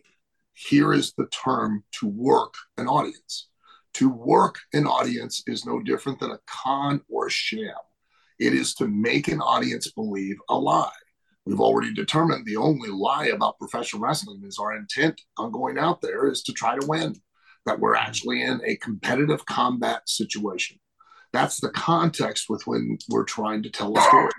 But when you're as a performer going out there and you're trying to make your audience believe in what you do, not in why you do it, you now are selling them that the moves are fake, not the intent behind it. And all of us know the moves are all quite real, and as referees, when's the last time, Brian, Jimmy, you were in the ring with a performer and they literally related to you as if you were an actual official in an actual competitive match, that you were there to enforce the rules and protect the well-being of both participants? They don't. Yeah, they don't. They ignore it because they're so concerned about getting to the next thing and selling the audience on what they do, as opposed to allowing the reaction and interaction with the very official that's in the ring with them to help sell the idea that they're competing. And the less that an audience can believe in that competition, there is less of a consequence to anything they physically do to each other. And if there's no consequence to anything they do, or any consequence from you, the referee, the official, then there's no drama. And if there's no drama, there's no emotional connection. And if there's no emotional connection, there's no heat. Heat meaning a want, a need, a desire to see the outcome and see one person prevail over the other. So that's why I say, in these days, the companies, WWE included, have given up, and are no longer looking for workers. They're looking for performers who can generate an interest enough to where they then can believe, can use them as an addition to help supporting the brand itself. Because let's face it, it's now no longer matches that sell WrestleMania. And let's be honest, when's the last time a match, two people in a match, sold WrestleMania? Oh, we can't miss this because Hulk Hogan's facing, The Rock, or John Cena's facing The Rock. When's the last time that happened? It's WWE itself and WrestleMania itself that sells the event. It's no longer that it's this person versus this person. And that's because those guys, they're not working for that audience anymore. They're not working for the cat, because in order to get that type of an audience, you're going to have to capture the general or casual audiences. I call him Carl the plumber. Carl 6'3", 270, used to play college football. And he comes home from work and he sits down, pops the top on a beer. He's flipping through the channels. What's on your show that's happening that's going to make Carl go, well, I'm going to watch this and relate to it? How believable are your performers? Because let's face it, the reason Steve Austin got over like he did is because you could believe that Steve Austin can whoop somebody's ass. The reason Bill Goldberg got over like he did was because you could believe that Bill Goldberg could whoop somebody's ass. The reason The Undertaker got over like he did for as long as he did is because you could believe that that man could whoop somebody's ass. And did any of those guys do a twisting, burning 450 hammer Phoenix splash to get over. And they can. I don't care. Yeah. Honestly, I don't care if they do a twisting, burning 450 hammer Phoenix, shove it up your ass splash. I don't care. Yeah. But it's why did they do it? And the problem is the performers today don't care about the why. They care more about the twisting, burning 450 fire Phoenix hammer lock up your ass splash than they do about why did they do it. Mm-hmm. You know what I mean? And that's where you lose that you lose Carl, because Carl only cares about why you did it and if he can believe in the fact that you did it. Carl doesn't care about what the move is or how cool it is. All he cares about is if it's going to whoop somebody's ass. Mm-hmm. I so feel like I'm in the minivan of love with you on the road right now. And I'm so totally loving this. I really, really am. It's awesome. But I'm not saying it as a disparagement on modern performers. I know a lot of them like to take it as such, and they get defensive, and that's okay. I say it honestly because I'm really trying to hopefully connect and get the wrestlers to take control again. And to do it again, the wrestling business. I mean, I don't need to tell Brian or Jimmy. You guys know the wrestling business is the wrestler's business. It's not a writer's business. It's not Vince's business. It's the wrestler's business. Because when they walk in the ring, they can do whatever they want to do when they want to do it. Mm-hmm. And they can either make business go up or they can make business go down. But if you just have a business full of wrestlers, like. Everybody goes, oh, Vince killed the territories. No, he didn't. Vince did not kill the territories. You know what he did? Vince went around and was literally buying territories when he didn't have to buy them. Okay. He hired all of the workers that were in those territories. And he had all the workers, and the territories had nothing but wrestlers, and they weren't able to make money. That's the only reason that Memphis survived as long as it did after the War of '84. Was because that was the one territory that still had a number of workers in it. Yes. Lawler, Mantell, Dundee. Mm-hmm. And they could take the young guys and lead them the way to still draw money. That was why they survived. Mm-hmm. All the other territories, Minnesota, Puerto Rico, I mean, go down the list. Crockett survived because he had Flair, had all the workers. Mm-hmm. But every other territory went under because all the workers left and went to Vince. Well, you can't draw money with wrestlers. Wrestlers don't draw money. And the performers today all endeavor to be great wrestlers. None of them endeavor to be a great worker. Well, according to Pat Kinney. Pat Kinney. Oh, yeah, Pat Kinney, that Brian Hebner was drawing money in tickets because he was bigger than the boys. And, that's true. Yeah, you were more jacked than the boys. Yeah, and he worked out before he went to the ring. You were out there doing push-ups. Yeah. We're trying to draw money with the referee. Brian Hebner is wearing cut-off sleeves on his referee shirt and everything, showing his guns. Yeah, might as well go out there and get yourself some color while you're in the ring. On me. He said, might as well get some color while you're in the ring. Yeah, there you go. So Al, here's what we're gonna do, buddy. Yeah. We're gonna head to our third count. We're gonna talk some OVW, take a few fan questions, and sure. We'll be right back after this. We're gonna head to the third count. All right.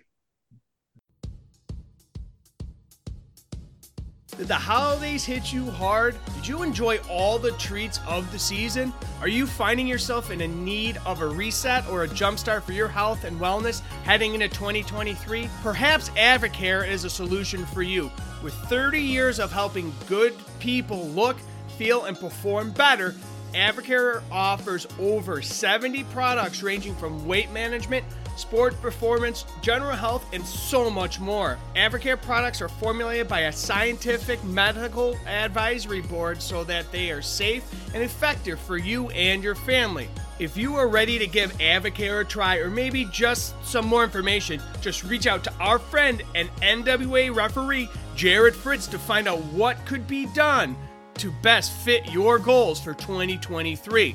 You can follow him on Twitter at JFritzRefFit, on Instagram at jared.fritz, or visit his website at leadyourbetterlifestyle.com. Advocare, we build champions.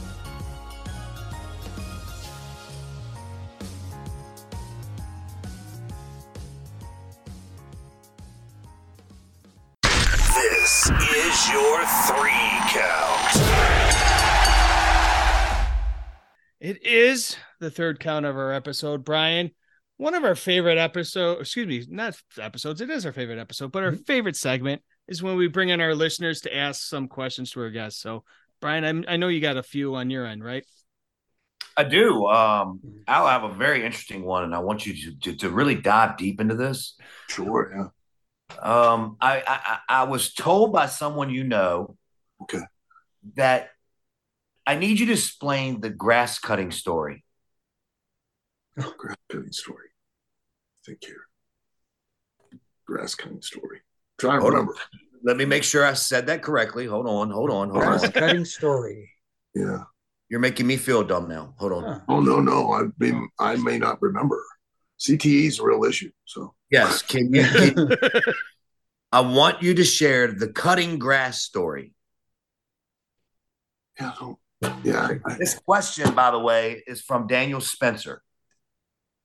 Yeah, he's making a reference. I don't remember. I'm trying to think. Good. He didn't deserve to be on our show. Yeah. What did he ever do for anybody, right? Yeah.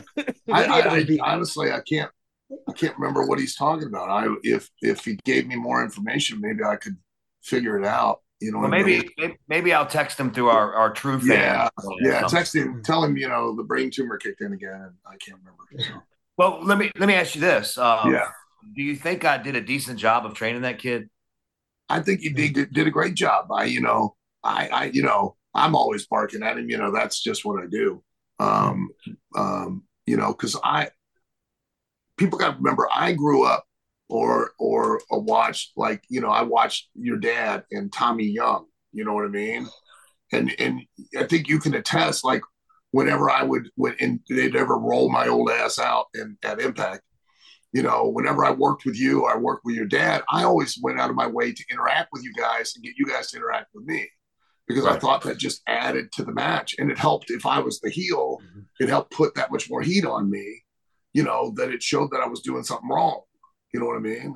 And I can't get the wrestlers to do it. And a lot of times I can't get the referees to do it because now the referees, again, I grew up with guys like Tommy Young. And Tommy Young, what made him so awesome was that he reacted. Like if he saw somebody get hit, it was never where he did it so overtly that it took away your attention from what just occurred, but it made you believe that much more that just, like if you saw a guy get punched in the bar, he got sucker punched, you'd be like, ooh, shit, right.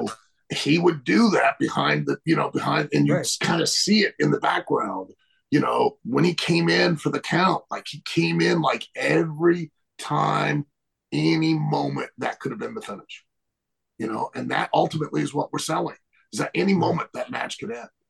And I really press for all of the young referees to try to do that. And the key is for everybody in that ring, when they're in that ring, is to believe in the moment that it's really happening. That you just saw him, if you're the referee and you catch the heel doing something, don't stand there with your dick in your hand, react and get angry and yell at him, at the very least, because in that way the heat never goes on you. So Al, to touch on that, because I don't want it to be confused because I've talked about this quite a bit on my show, and I think you'll understand exactly what I'm saying, and you'll get 100%. Yeah. You're saying have natural reactions to things that happen. Yeah. Natural reactions. Like you said, someone gets punched in a bar. Oh, shit. Yeah. Kind of thing. Yeah. Watched AEW lately? What's that? Have you watched AEW? Have you been blessed? Oh, yeah. And I've watched, and I watched Daniel on Impact and Daniel's told me they tell him not to react. They don't want him to do anything. And I just don't think I don't think it sells what the talent are doing. And I don't think it's real. You know what I mean? I don't think, if you were standing there and I caught another guy with a beautiful punch, you wouldn't just stand there and well, nothing fucking happened. You know what I mean? Right. I'd hit that guy, and you'd be like, "Oh shit!" And you wouldn't call it. You know what I mean? Because if I hit him with a forearm or something and took his head off, you can't call it. You can't admonish me for it because it's not against the rules. Right. You know, but you would like, Jesus Christ, like you hit him. You know, you'd come in, you know, when I've got him in a hold, and you'd be in there aggressively checking to see if the guy's going to give up or if I'm doing something wrong to gain an advantage. You know, you're supervising. If I'm pinning him, you're coming right in because this could be it. This could be the finish. And actively being a part of and doing, you've got to believe as a referee, in my opinion, to really help sell the illusion of that it's a competitive situation. You've got to believe like you're an active participant who is ensuring that the rules are adhered to for a fair combat contest and protecting the health and welfare of both participants. That's your job. If it were real, that would be your job. So you need to act like that. I couldn't agree more, and I know Brian and RJ know this, that I try to preach this all the time. That the referee's job is to help the talent tell their story without being a distraction to the story. And like you said, even with a nice punch that looked nice and snug, just a reaction like, ooh, that looked like it tagged him, you know, something. It doesn't have to be over the top, you know.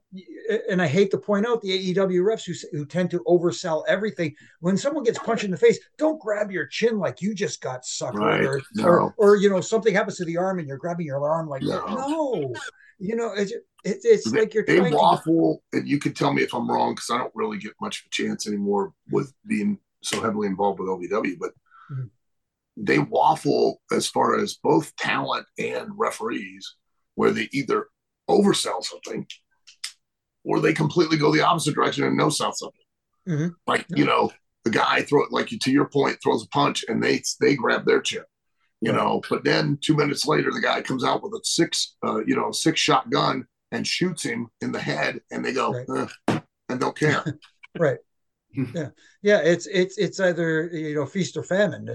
There's no in between, and I think is it partly because does some of the blame fall on the talent as well for not helping instruct these referees to listen? Yeah. You're there to help us tell our story.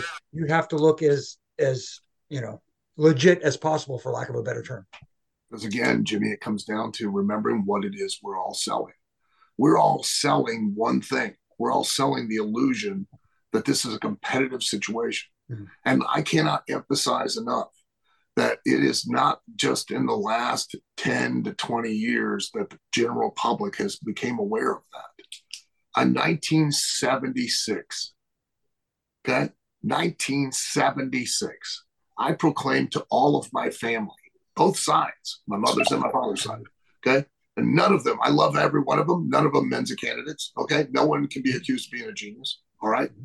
Okay. I proclaimed to all of them I wanted to be a wrestler. You know what every single one of them said to me, including my grandparents, who didn't, and none of them were wrestlers. None of them had ever been wrestlers. They all went, why do you want to do that? That's fake. How did they know in 1976? No internet. Right. No Dave Meltzer. No dirt sheets, no cable TV. Okay, how did they all know that wrestling was predetermined? Because everybody's known since the 1920s in the United States. That's when you should have smacked the shit out of your grandma. She'd probably beat the hell out of me. But yeah, exactly. I'd hit her from behind and then run. Hey Al, real quick, we'll go back to OVW. Yeah. We're going to cover OVW big time for you, but I just have a quick question because and this is about the subject we're on. Yeah. Are the days gone in these bigger companies where they have a ring that sits there all fucking day and they have agents that are there all fucking day? Do they not go over these spots where these referees miss things? Do they not go over this with a cameraman? What is fucking going on? We find shit every week to talk about, and we're not digging for it. It just happens. It happens every single week where the referee sees the guy put the foot on the rope, or you see there's a big spot in the ring that actually leads to the finish, but there's a fight on the ramp, but they're shooting that. You missed that. You have to see it in replay. I mean, like, what the fuck is going on? And the reason why I'm asking about you and OVW is, are you not allowing your guys to get in the ring during the day? What's going on? Is this gone now? No, they are allowed, and I don't know, as far as I can surmise or assume in other places what yeah, it takes a lot of time. It takes a lot of effort. So one of the things that I do in OVW that a lot of places don't do, and this also comes down to the motivation of the talent. Okay. Because they already think they know stuff. But every week, I go and I do what I call TV review, and I've always done it even when I was down in, when I was developmental program for WWF or WWE, and that is, we go back through last week's TV, okay, and I literally go match by match, even the dark matches, and I go, all right, here was what we were trying to accomplish as far as business. Here's how we were trying to portray you. Did we get that done? Why didn't we get it done? What worked? What didn't work? Why didn't it work? Referees. So Al, do you literally mean you sat down with your roster and y'all went over the whole show? Yeah, I do it every week. Yeah. That's incredible, dude. Incredible. That's great. And a lot of people don't want to take that time and effort. You know what I mean? And as such, that's why you keep seeing a lot of the same mistake. Not only that, but the training. When people are broke in the business, okay? I'll give you, and I'm not besmirching anybody or, what I mean, but here's how it goes. Hey, here's how you hit the rope. Here's how you take a bump. Here's how you lock up. Here's how you hit the ropes. Here's a couple wrestling moves. Here's what high spot is. Here's how you take a turnbuckle. And hey guys, you can have a match now. And we're done. That's it. If you come here, okay, the first 9 weeks, all you're going to do is learn how to sell. What do I mean? Not sell like you're hurt. You have to get out of the beginner's class to go to the intermediate. You've got to have a match with your fellow students. And you've got to have a match where you can convince me you look like you're really trying to win using your just basic tools and skills that you have. Pinning combinations, holds, and takedowns and escapes and reversals. That's it. You don't learn how to hit the ropes. You don't learn how to take turnbuckles. Nothing. You learn how to sell me that you're trying to win. You sell me on your intent. If you don't learn that, there's no purpose of you learning to hit the ropes or taking a hip toss or a suplex or anything else, because you ain't going to sell it. So why do it? Intermediate, now you learn to hit the ropes, learn all that other stuff, and you learn how to put it all together, sequencing, and now you start to tell the most rudimentary stories of being a heel or a babyface, convincing me that you're doing it to win. In advanced class, we get into working the gimmick matches and more advanced stuff of being a heel and being a babyface and all of that stuff. But start of the class, you're not going to learn to hit the ropes because you don't have the timing, distance, or footwork to even lock up properly. So now I'm going to have you careen off the ropes at 35 miles per hour and think that something's going to safely happen. No, it ain't going to. So I'm going to you're going to learn to sell. Sell me on your intent. If you can't get me to buy you and your intent just using simple holds, simple escapes, simple reversals, simple takedowns, submissions, pinning combinations, why in the world do you think you're going to convince me of the same thing by doing a triple Lindy off the top rope where you drop on their face with your asshole? It ain't going to make no sense. So Al, we're going to get back to OVW because we want to talk about it. We know just so you know, I mean that's part of the intrinsic problem is that when these talent come, they're coming from an area where they've not been taught the basics and the fundamentals. Mm-hmm. Yes, they've been taught that it's all about what we do. The second part of that problem, and I've had this conversation with several agents in some of these companies. They come and complain. We all get together, old timers and grouse, and we're like, "Oh, these young guys, blah, blah, they don't listen." And I'm like, how do you expect that they're going to listen to you when you're telling them not to do the very thing that the guys on top are getting applauded and lauded for and praised and being told that they have 5-star matches and are getting rewarded by being on top of the card and getting better money than the guys at the bottom. All you're doing is inspiring and motivating them to continue to keep doing the same bad habits so they can get in the spot that those guys up there are doing those bad habits. So it never ends. Yeah. You know? Yeah. Never ends. Wow. So I'm going to stick with our OVW topic here because I really sure. enjoy it. One question comes to us from Yellowbone on Twitter. He asked, who do you see as the next big thing coming out of OVW? You know, for two reasons, I don't say. One, it's very hard for me to predict that. In the many years that and in the many, many different talent that I have trained, there have been people that I'd sit there and go, oh, that person has all the tools and they're going to be this, and they didn't. And then that person, I'd be like, well, they got some challenges and they went way past the other person. So I've learned a long time ago, you can't do that. Second reason is there might be some of them that are going to listen. They're going to be like, get offended. And they'll be like, oh, why didn't you mention me? Why'd you mention this person? He's got a favorite. He cares about them more than me. You know, it's a politics thing. It's like, shut up. Ain't no politics. Who you politic? Me? I'm the only person that's going to politic. I'm the one that writes all the shows and books everything. So, you know, I'm the one that calls all the finishes. Yeah. There you go. I want to go back to your WWF/WWE days. This question actually comes from Devin Dowling. He said, "What is Al's favorite championship run in WWF/WWE? Which title run that you had was your favorite, or you know, do you have one?"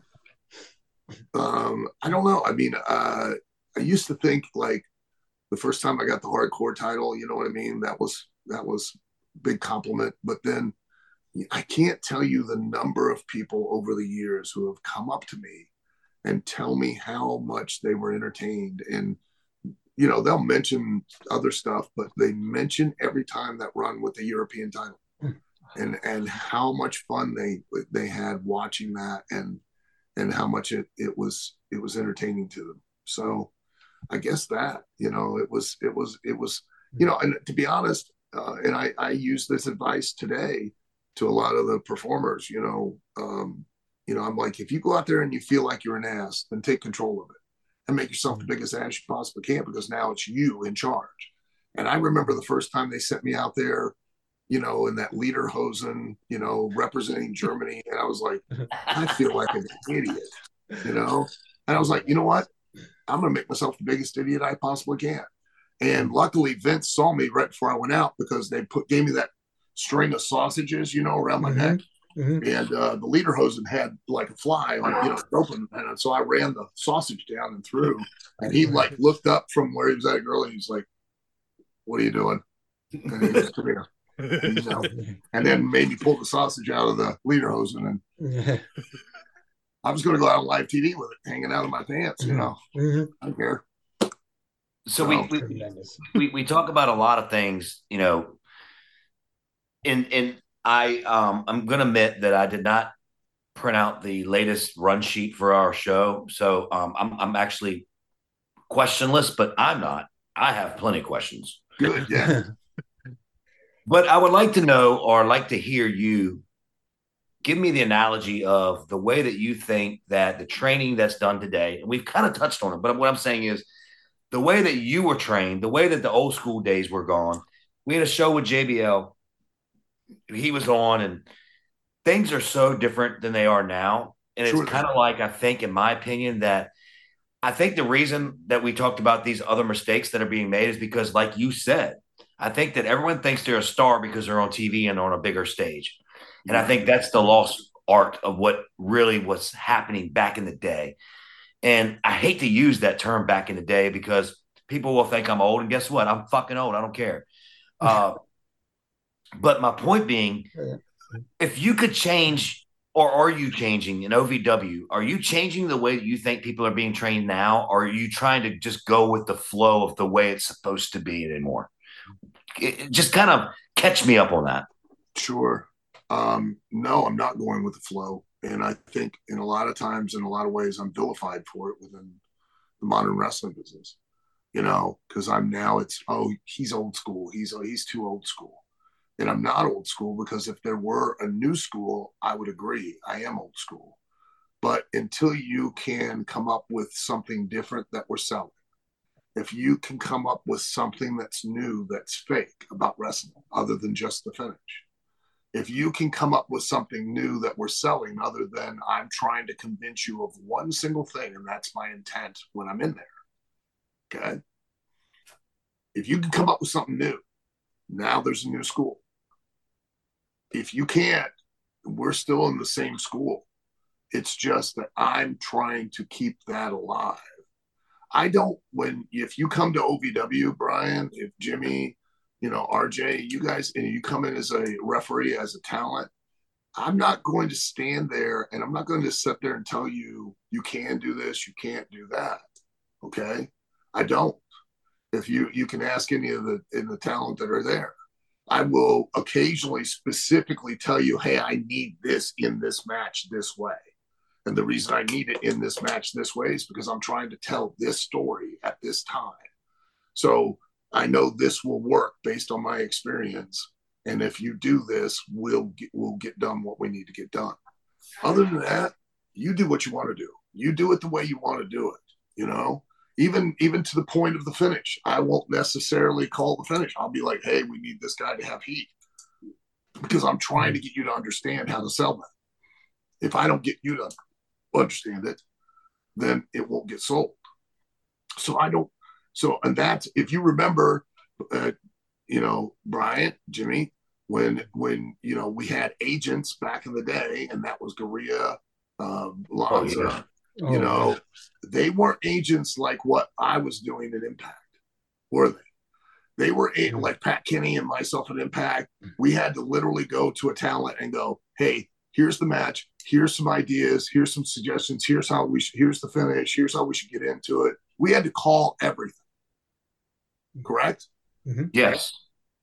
Lanza and Garea, you guys were there. Literally would walk up and go, hey, 10 minutes, you over. Hey, 10 minutes. We need to get this guy over. Hey, get this guy some heat. And they'd walk away.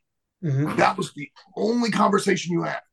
And then it was 100% your responsibility to get business done.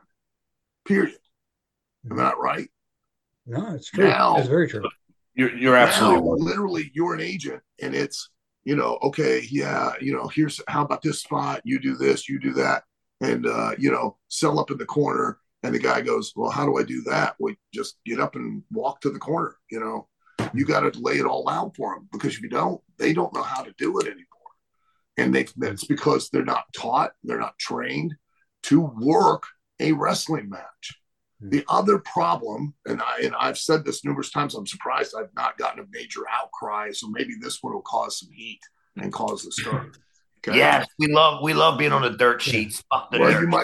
This one might get it. Two things. Number one, you're not entitled to get paid. That is not how this business works. Hate to break it to you. You're paid off the house. And if no one pays to see you, you're not worth anything. If I put your name on a poster and no one walks in, sees that poster and goes, oh my God, it's Brian Hebner, I got to go see this guy, I'm going to spend $10. Then you ain't worth anything. This is not Walmart. It is not a job. You were never hired. You were booked. You were an entertainer. You are no different than a musician or an actor or a comedian.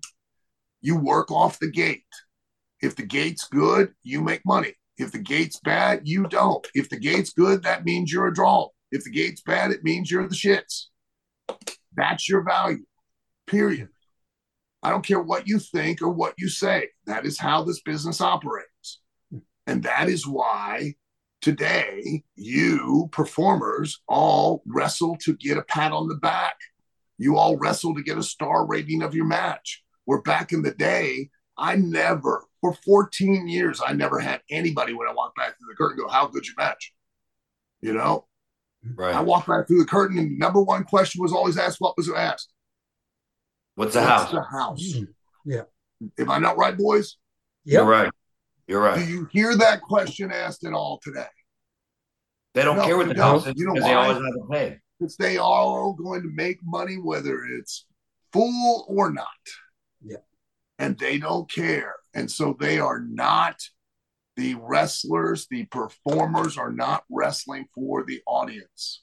They are wrestling for each other. They are trying to impress the boys in the back, and they are trying to impress one fan who's in the audience who writes a report to a dirt sheet to tell them how good or bad you were. That's it. And that, as long as that mindset is pervasive and continues, the business will continue to decline.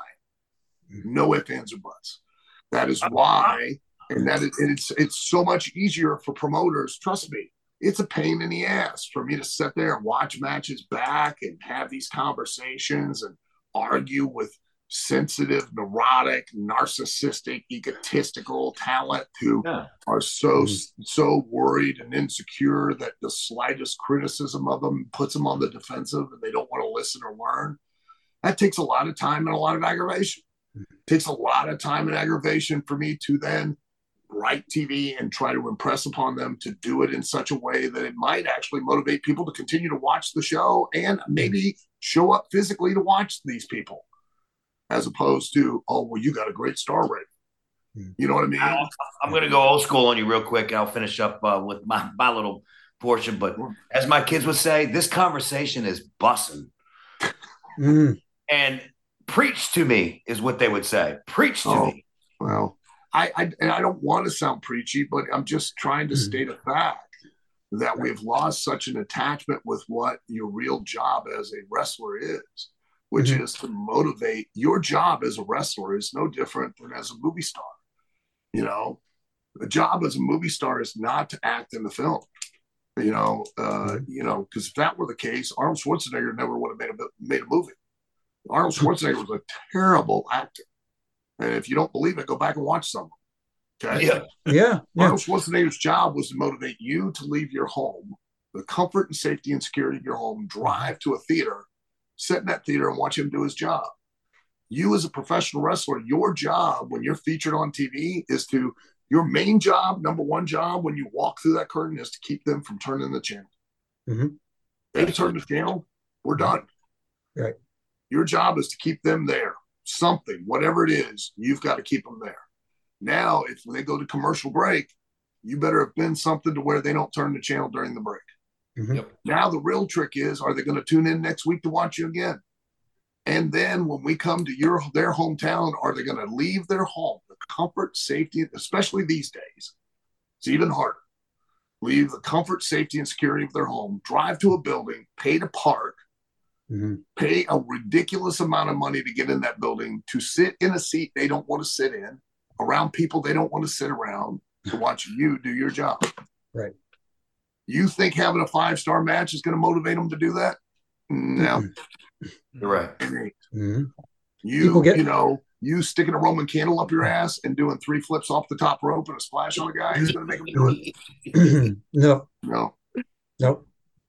They are wanting to believe. They are wanting to care. They're wanting to invest in you emotionally and know that it matters, and then not have it thrown in their face 10 minutes later on Instagram or Facebook.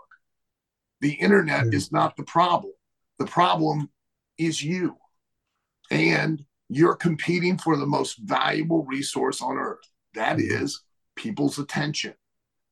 Corporations will spend billions of dollars to get your attention for even just 30 seconds.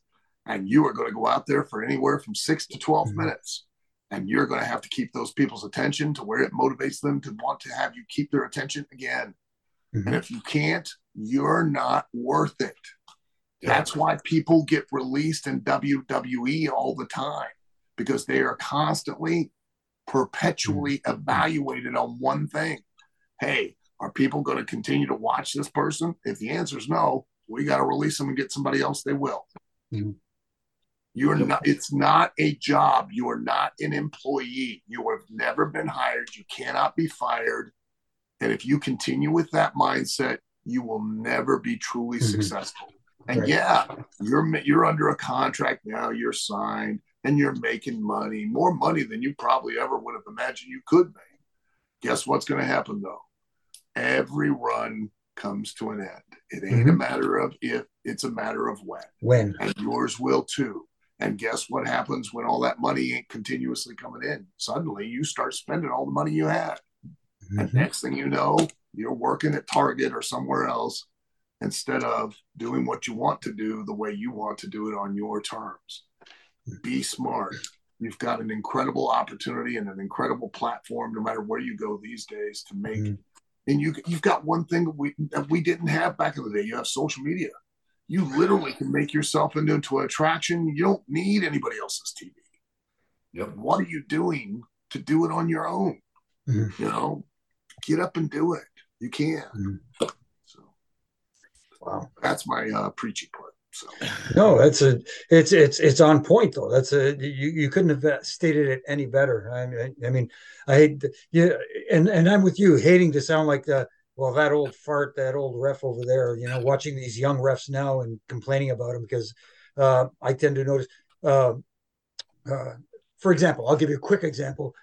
You talk about false finishes and you want people to believe in false finishes, and some refs have a tell for when it's a false finish. And I don't know if fans notice it, but I do. I'm sure Brian does as well, being an official himself.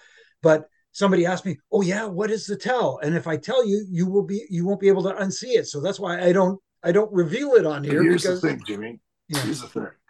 Okay, all that shit that they're all doing, they're not false finishes. Okay, in order for it to be a false finish, people have to believe it's the finish. Okay? Good point. And just because you did a big move indiscriminately in a match at some point doesn't, and just because people went ooh at the 2 count doesn't mean it's false. Okay, you've conditioned them to react that way. Right. The only reason you have a finish, because 98% of the wrestlers in the business now don't have a finish. I love it when I go on the independents and I go, "Oh, what's your finish?" "Oh, I do blah, blah, blah." It's like, no, you don't. That's not your finish. "Well, yeah, it is." No, it isn't. You know why? Ric Flair's finish was the figure 4. Do you know why it was? Because he beat hundreds of people week in and week out with it. Jake Roberts' finish was the DDT. Why? Because he beat hundreds of people week in and week out. The only reason you establish a finish is so that now you have a gimmick in the match that you can use, like you're trying to attempt to get to, so you can tell the story of trying to win. That's the only reason you have it. And now you want it to be false. Now Jake Roberts DDTs Ric Flair, and he barely puts his foot on the rope, and that's a false finish. Why? Right. Because everybody thought it was really the finish because they'd seen Jake beat how many other people with it. Right. 100%. You just doing a big slam or a big spine buster and you never even attempted during the rest of the match to do it, is not false.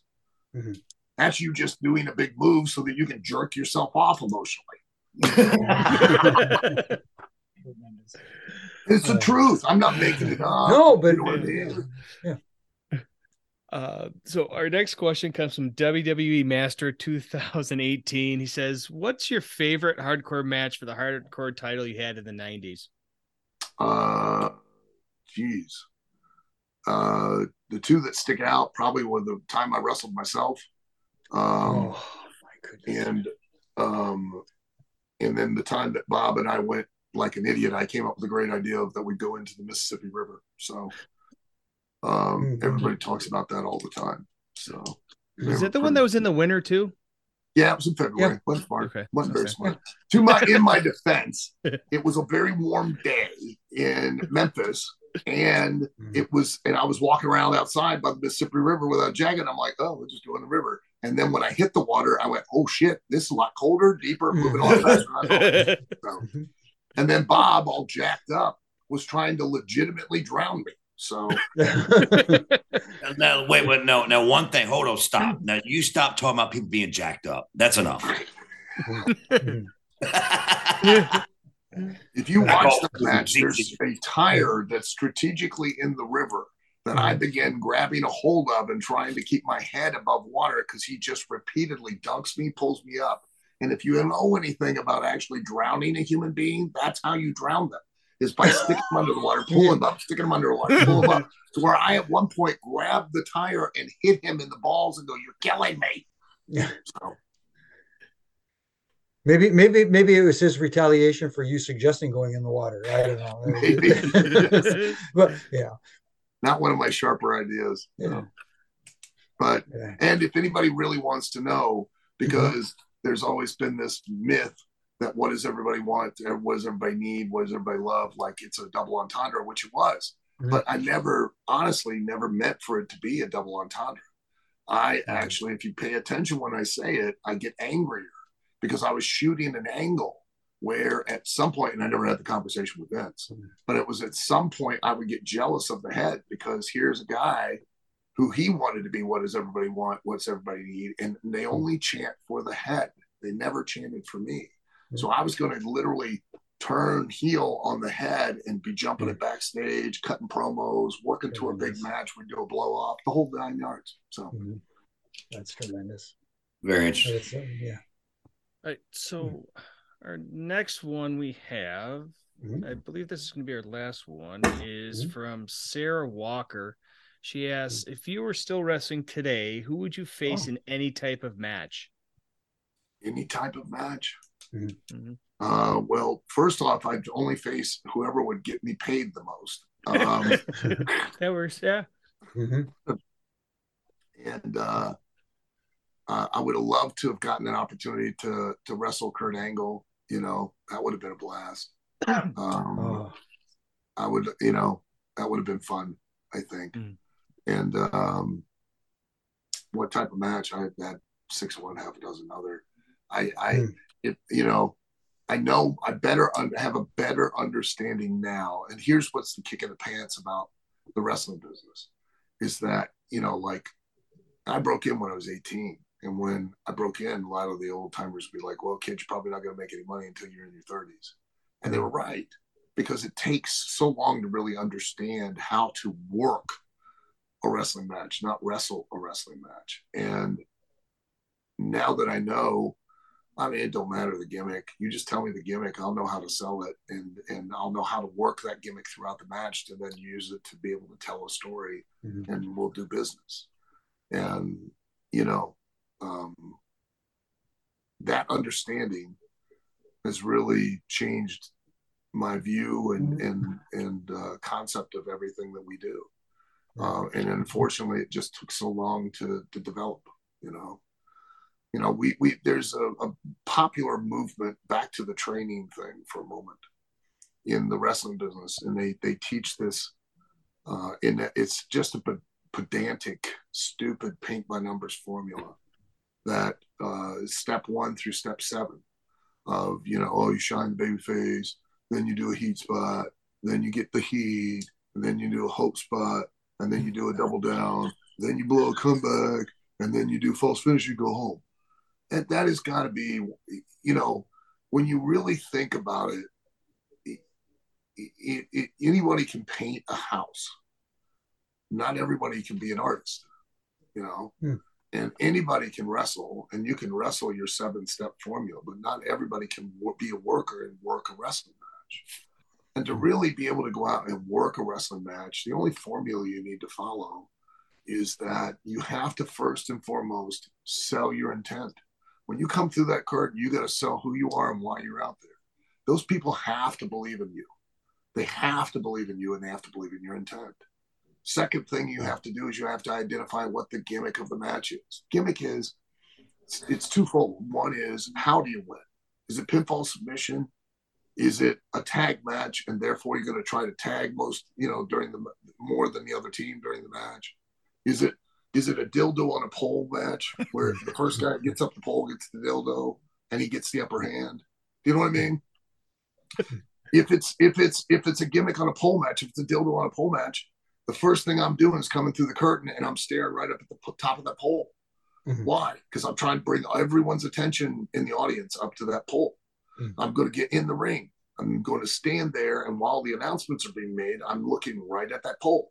The bell rings. Where's the first place I should go for that pole? For the pole. Because exactly how many times though have we seen nightstick on the pole, chair on the pole, put anything on the pole, and the guys start wrestling each other and don't ever go near that pole until the end, right? Right. Mm-hmm. If it's a tag match, what's the first thing I should be trying to do? Get my opponent over to my corner and tag. Mm-hmm. Mm-hmm. If it's a pinfall or submission, I swear to you, this is how easy psychology is. Ding, ding, ding. I'm going to get my opponent off their feet, down on the mat, try to pin them as quick as possible because that's the most expedient way to win. And when they can't, I'm going to grab a hold, and they're going to try to get up off the mat away from there, and then we're going to repeat. And then we're going to create high spots out of that, telling a story that we're both trying to win. Mm-hmm. Correct? That's the gimmick. Okay? If you don't identify and use the gimmick, you can never build heat. Heat's not offense, and it's not people getting angry. These all were terms made up in the carnies. And the carnivals, the heat, you all played carnival games. You all went to knock the 3 milk jugs down, or you know what I mean, or put the ball in the milk jug, right? And the same psychology was used. The same psychology was get the intent. How do you win? They show you there's that, and that's the gimmick. You got to throw this ball, knock these 3 milk things off the, milk cans off the stand. You win the big prize. That's the objective. That's the goal. Now we need to build heat. What's heat? It's that want, that belief that if you put your money down one more time, you have odds of possibly winning the big prize. That's the heat, not the offense, not the people yelling at you. It's making them want something that now is like a mental game of keep away, where you offer it to them, the audience goes to grab it, you take it away as the heel. The babyface goes to offer it, the heel takes it away. And we do that until we get to a point, just like when you were kids, where if we go too far, we get fuck you heat, which is, you're not going to give it to me anyways. I'm playing no more. Or if at the right time, you pay that heat off and you take it home, you get the pop, which is short for pop their nut, which is basically give them an emotional orgasm, not pop like they made some noise. Right. That's ridiculous. So that wrestling is just like having sex, just like fucking, no different. So Al, here's what we want to do, buddy. Yeah.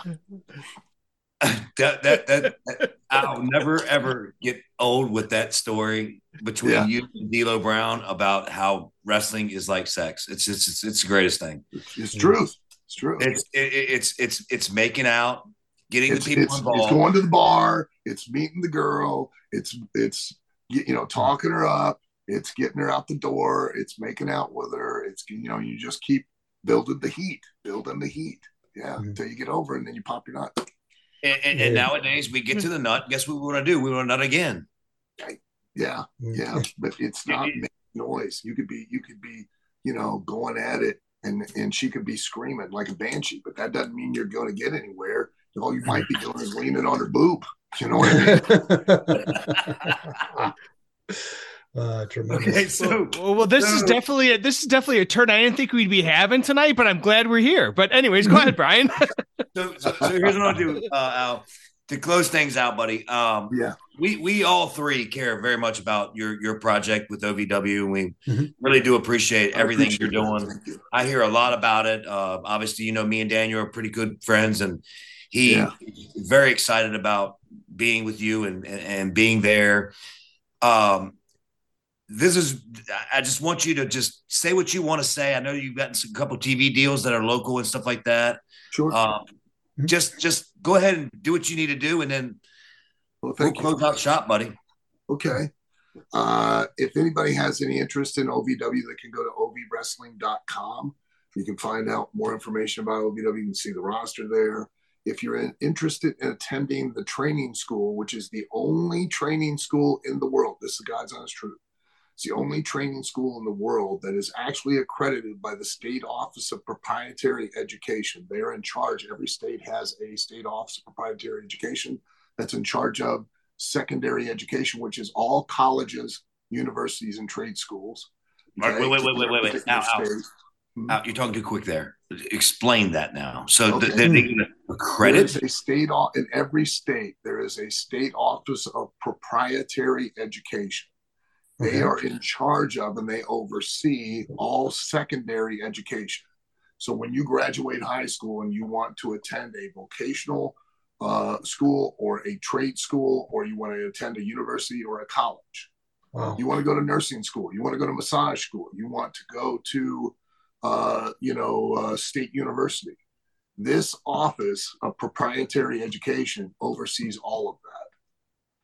OVW Academy, which is ovwacademy.com, is the only wrestling school in the world that is actually accredited as a trade school for professional wrestling, sports entertainment, and broadcasting in the world. Unbelievable. That is a tremendous. Unbelievable. There is no other that is even close. You can go to, and I encourage anybody, you go to any school you want to go to. The only thing I encourage them to do is to, one, make sure it's reputable. Two, make sure that whoever is teaching you has the commensurate amount of experience to help you achieve your goals. For instance, you want to be in WWE, get trained by somebody who has been in WWE. You know what I mean? Otherwise, they're not going to have the understanding or the information or the knowledge to teach you of what's expected and how to succeed. If you're wanting to go overseas, get taught by someone who has went overseas. Okay, someone who's been there, that knows what, has the knowledge, has the experience, they can pass on to you. It's no different than if you want to be an accountant and you just go to a regular, a college. If the professor for your accounting class has never worked anywhere outside that university, they don't have any experience that they're going to be able to translate to you that'll help prepare you to succeed. So find yourself someplace like that. And OVW, I've got 40 years of experience. Doug Basham, who was a former WWE superstar, is a trainer there, and he has over 30 years of experience. We have additional people as well. And we don't just teach how to wrestle in the ring. We teach you how to operate a camera, lighting, sound, live event management, financial management, social media management, so that way, if and when the time comes, it's not a matter of if, it's a time of when your period of run in the ring comes to an end, you could still make a living in the wrestling business because you'll have the skills to do it. But that's ovwacademy.com and ovwrestling.com. We are in, I think, 8 different national networks, both broadcast, linear, and streaming. We're in over 100 million homes around the nation. We are on Fight TV every Thursday night. Outside of AEW and WWE, we're the only company that is doing live television for 2 hours a week, every single week. We are on our episode 1,220 consecutive episodes of television. So it's not like we're some fly-by-night operation. And we have trained and added to the wrestling business, I think, well over 300 significant alumni from the OVW locker room that have been both in WWE, AEW, TNA, New Japan, All Japan, all over the world. So I think we kind of have a track record of knowing what we're doing. That's awesome. It really is. Al, I just want to say, I know the other guys want to talk to you too before you check out of here, but yeah, dude, I've always admired you ever since I met you, and it was way back in the 90s. It was 98, and you've always been just such a great person to me. And our time, I will say, our time in TNA was in my opinion, the finest, because this is when we really became really good friends. We traveled together. We did so many different things. Me, you, Raphael, you, and Simon Diamond, that little prick. Just me, you, Jinx, Dom West. Just the minivan of love. We just used to have so much fun.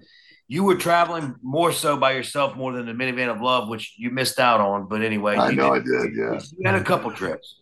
yeah. But I just want to say, man, I can't say it anymore and be so much truthful that I was so very excited to reach out to you to do our first episode in 2023. We had you on our list way later on, and I just went to RJ and I said, you know what, I want to get Al on. And the reason why is because I knew this would be a great episode. I knew this would be so funny and good and just so good. And I just want you to know I love you so very much, man. I really love you too, my heart.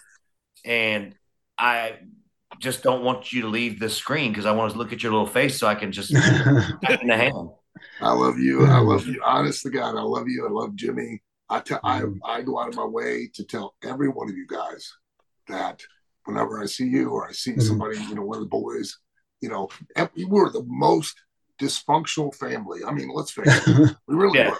You know what I mean? We all talk shit about everybody, each other, and then but at the end of the day, if there was anybody that would ever do anything to any of us, we all would band together and go whip that guy's ass. You know what I mean? That's even right. even defend Chimmel. Yeah. Even Chimmel. Yes. Well, and I'll say this too, Al. This is our first episode where we added Jimmy. Jimmy's our third man now that we haven't had before. This is our first episode with him. And I'm so excited about it. I think it just enhances our show and it just does so much, good for us. And I just really, really appreciate you being on and really just you were open arms too about it too. So that's so cool. I mean, because I know you're busy and I know you're so hectic going on with this stuff and this OVW thing, which Ohio Valley Wrestling it's amazing. And I'm so proud of you. And I don't know, maybe one day I'll earn the effort and the honor to come down there and also be invited by you and Dave Hero to go do a Milwaukee show sometime. I would love for the only reason you haven't is because I don't have the resources to take care of you enough to where it warrants the respect that I have for you and Jimmy. That's it. Otherwise, you guys would be here in a heartbeat. Believe me. Well, just so you know, that's a good way of saying it, and I'll say it properly too. I don't work cheap. You're right. Yeah.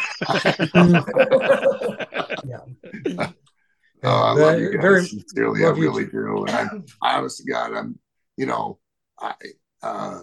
because I have OVW and stuff, I don't miss the wrestling business because I'm in it. I'm doing it every day. But boy, I miss you guys. I miss the boys. I miss just being a wrestler, and I miss just being on the road. And there's no better way to live your life. God, we got so lucky to do what we did for as long as we got to do it. We were truly blessed, and nobody should have to figure out. I don't have a fucking clue what it is I'm doing. So, but thank you guys so much. I really appreciate you having me on the show. And, thank you. Well, I want to thank you too, not just for the show today, but just for everything over the years, all the amazing times I had. We didn't travel together because I was unfortunately saddled with Chimmel for most of my traveling days. Remember when I went through that spur where I went through that thing where every time I come out, I go after him and chase him around. Oh my goodness. It was tremendous. It was tremendous. But you always treated me so well, and we had so much fun together. And I thank you for that, and I love you for that. It truly felt like a road family.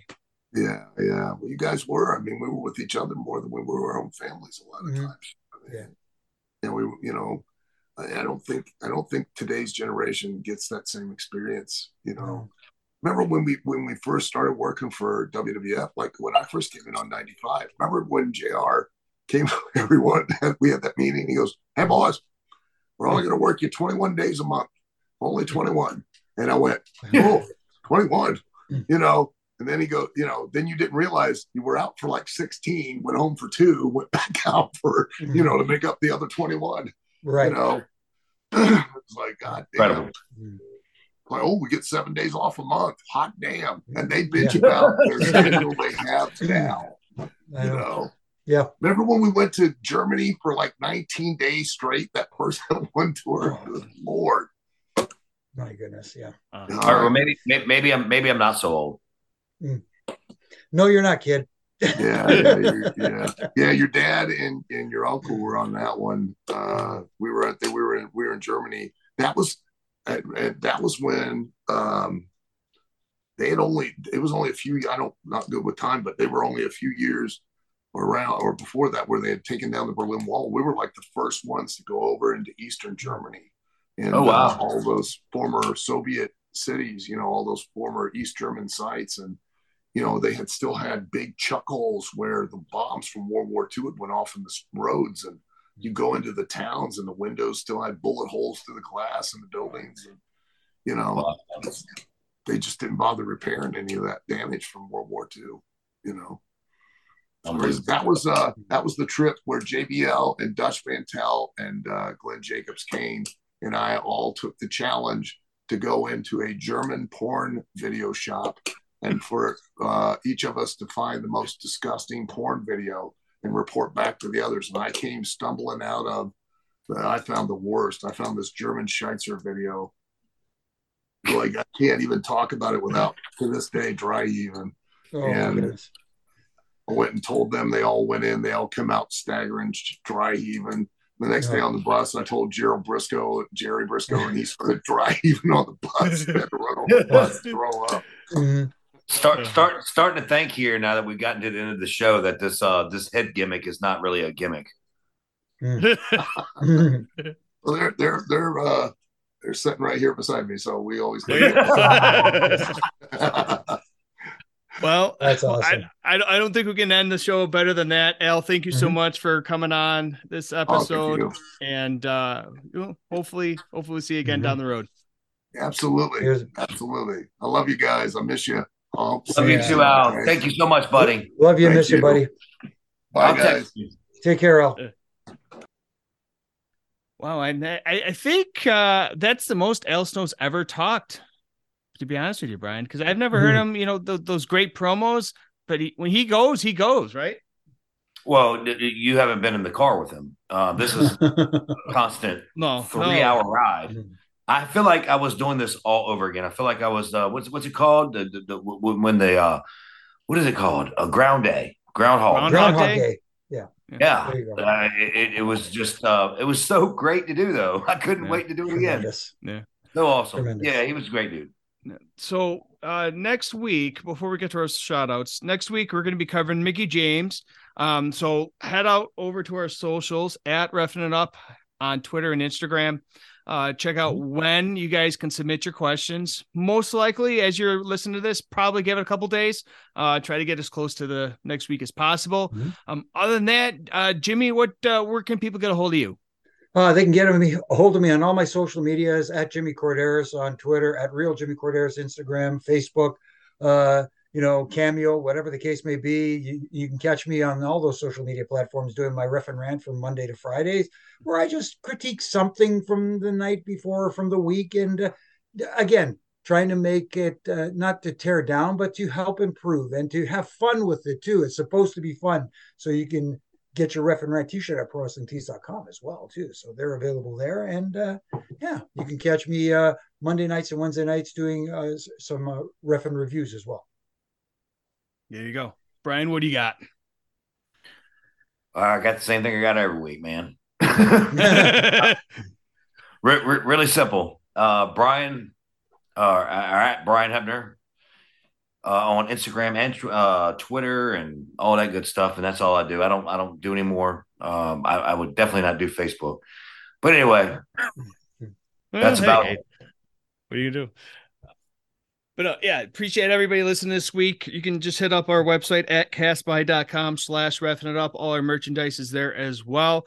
All the shows coming up. Appreciate it. Go back, look at a couple of these past episodes that we've had. We had a lot of good episodes. Like Brian said in the show, we had JBL, we've had Bully Ray, Tommy Dreamer.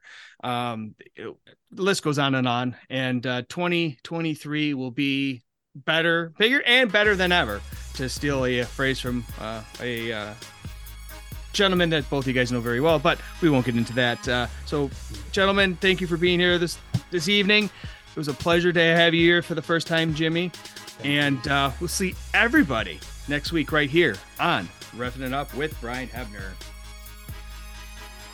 1, 2, 3.